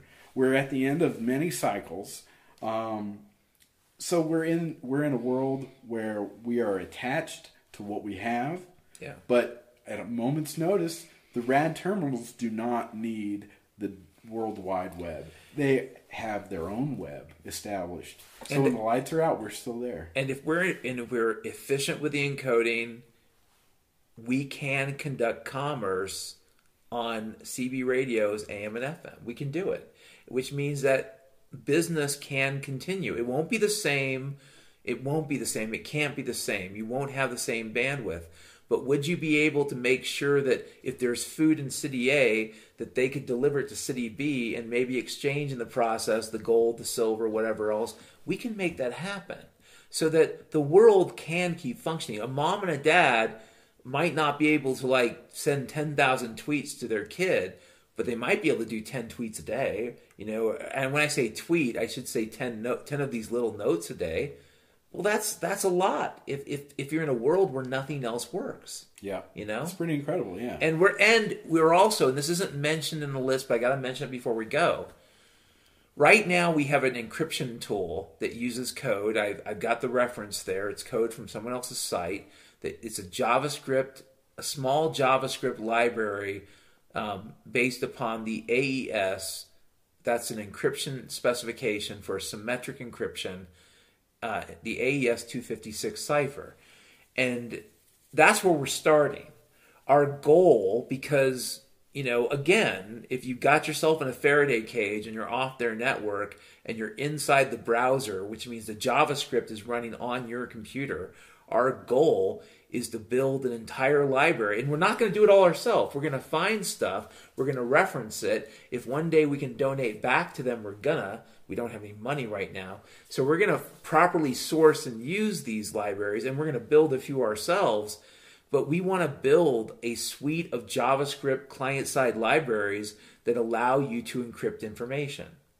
Yep, from the little Honda Accord to the Abrams tank of encryption. Yeah, and so if you're disconnected from the internet, hell, even if you just run it as a page, a flat page inside of a browser off of a file, you'll be able to use these JavaScript libraries will load and you'll be able to do the encryption. So it's an offline encryption. It's a client-side encryption. I believe the CPUs are owned, so a lot of this is futile if you're connected to the internet. But the reality is this. If you do believe you're protected with the JavaScript sandbox, we're going to build as rich a set of libraries for encryption using JavaScript as we can. And if you say, well, Dan, can't I just right-click and view source? You can. Encryption standards should be public. It's the passwords. It's the secret phrases that you keep secret.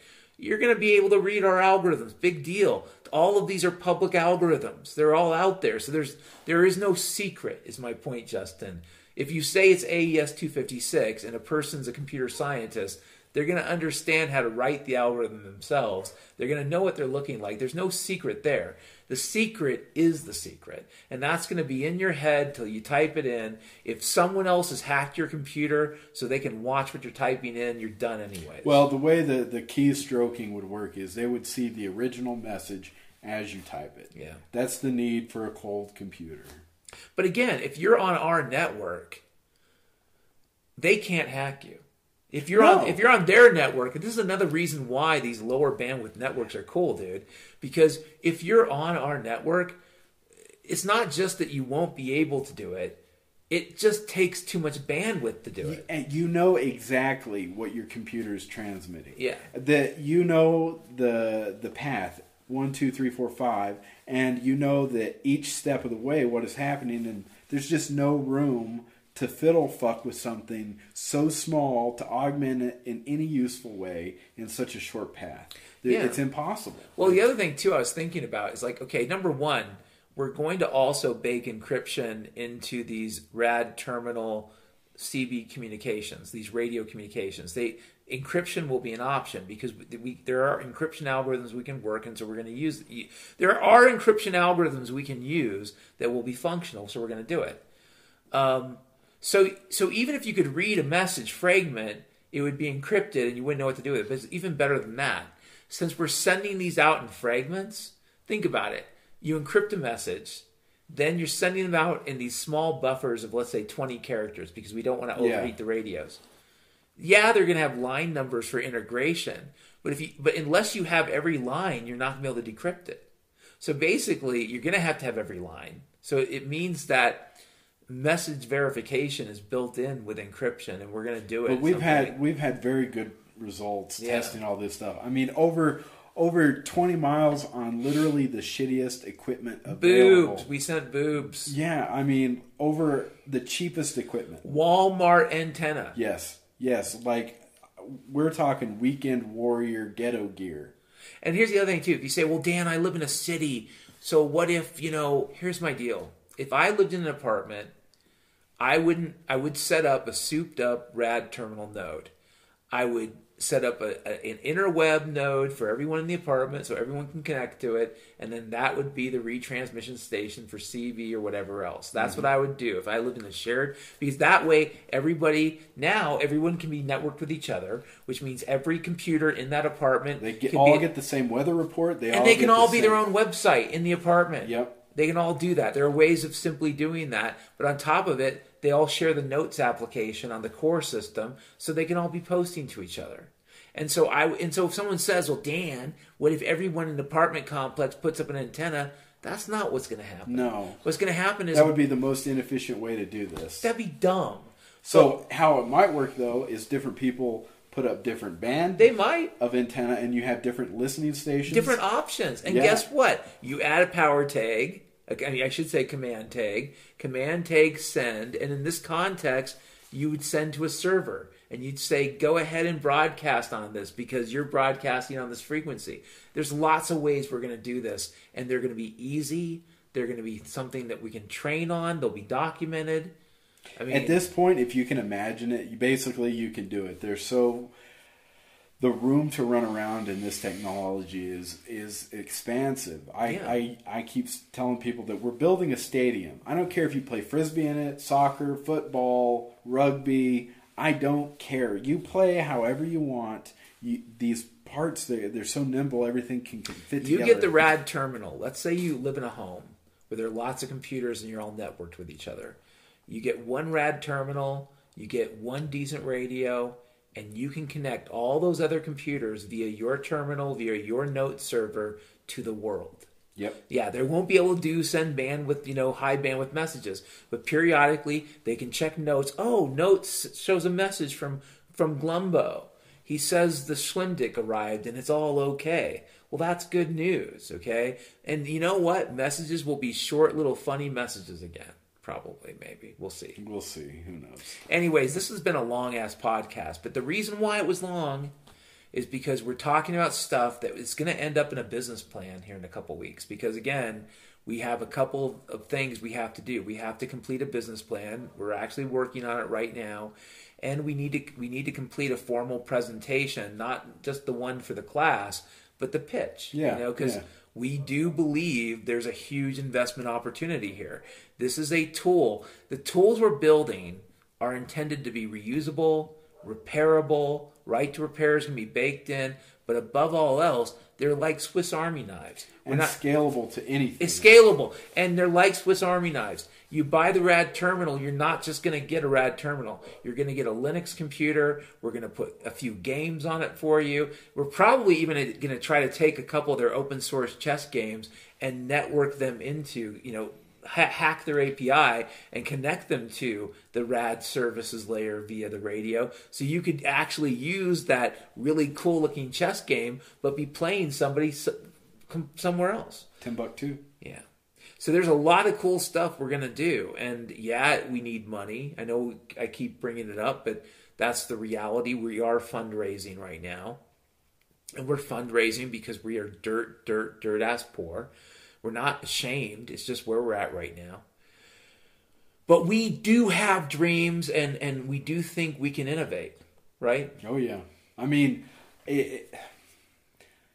like I said, we've come this far with so little, and there's nothing standing in our way. Yeah. Like, to the RAD terminal next year, minus not having the cash to build it, to buy the components that we need to put it together. I would say the RAD terminal, in terms of building it and making it work, is a near certainty if we had the money. Okay. Pretty much a certainty. Exactly. A certainty. And so the whole RAD network for CB radio is a done deal if we have the money, I think. Oh, yes. And then it's just a question of being efficient with lower bandwidth pipelines. You just have to be more efficient. That's where our technology is going to grow, in the compression aspect of this. Yeah. What can we squeeze out of the bandwidth that we're working with? And then let's increase the frequency. Yeah, well, that's why on my list, and I don't think you were here, but I talked about the gamma ray laser, because we're going to want to have the highest frequency communications technology we can possibly develop, and that's top of the spectrum, dude. That's it. That's the Mount Everest, and what we're going to use it for, all kinds of things. And if someone else does it, we'll seek their help. This isn't about ego. We do want to do some pretty cool stuff, but we don't have to do it all ourselves. We're trying. This is freedom. We're selling you freedom. Get in on the ground floor of building a platform to launch freedom from. I mean, we're going back far enough that we're taking back what's ours. Yeah, we're using it. We're gonna get the technology that I'm sure they already have. Bell Labs, they know what's up. Yeah. They're not going to give it to us though, Dan. So we got to get it ourselves. And we got to start in square one. But man, how far are we? Square 2.5? I mean, we've been fucked so hard every which way that all this stuff is used against us more than it advances. Like, adds production to our day, but it takes so much away. So imagine when we have a system that is just imagine neutral and how much less muck you'll be stuck in. Yeah. Imagine never having to worry about, well, okay, if nobody's reading my books, it's one of two things. I'm either censored or I'm a bad writer. Well, maybe when everybody has equal access to the same playing field, you'll know what's up.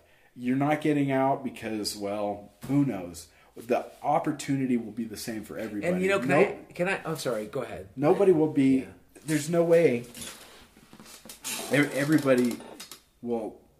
There's no way to not have an equal access. Well, and here's another thing I would say too. People would say, "Well, Dan, this sounds cool, but you're right. It is a low bandwidth." But you got to think about the whole ecosystem. Part of this ecosystem at first is going to involve the sneaker net and this whole Drone Express. Well, Drone Express, but also a sneaker net where you carry a RAM drive or a USB drive and you go to that electronic farmers market. So it's not just going to be components people are going to be selling. Yeah. They're going to be selling data. Hey, here's my podcast.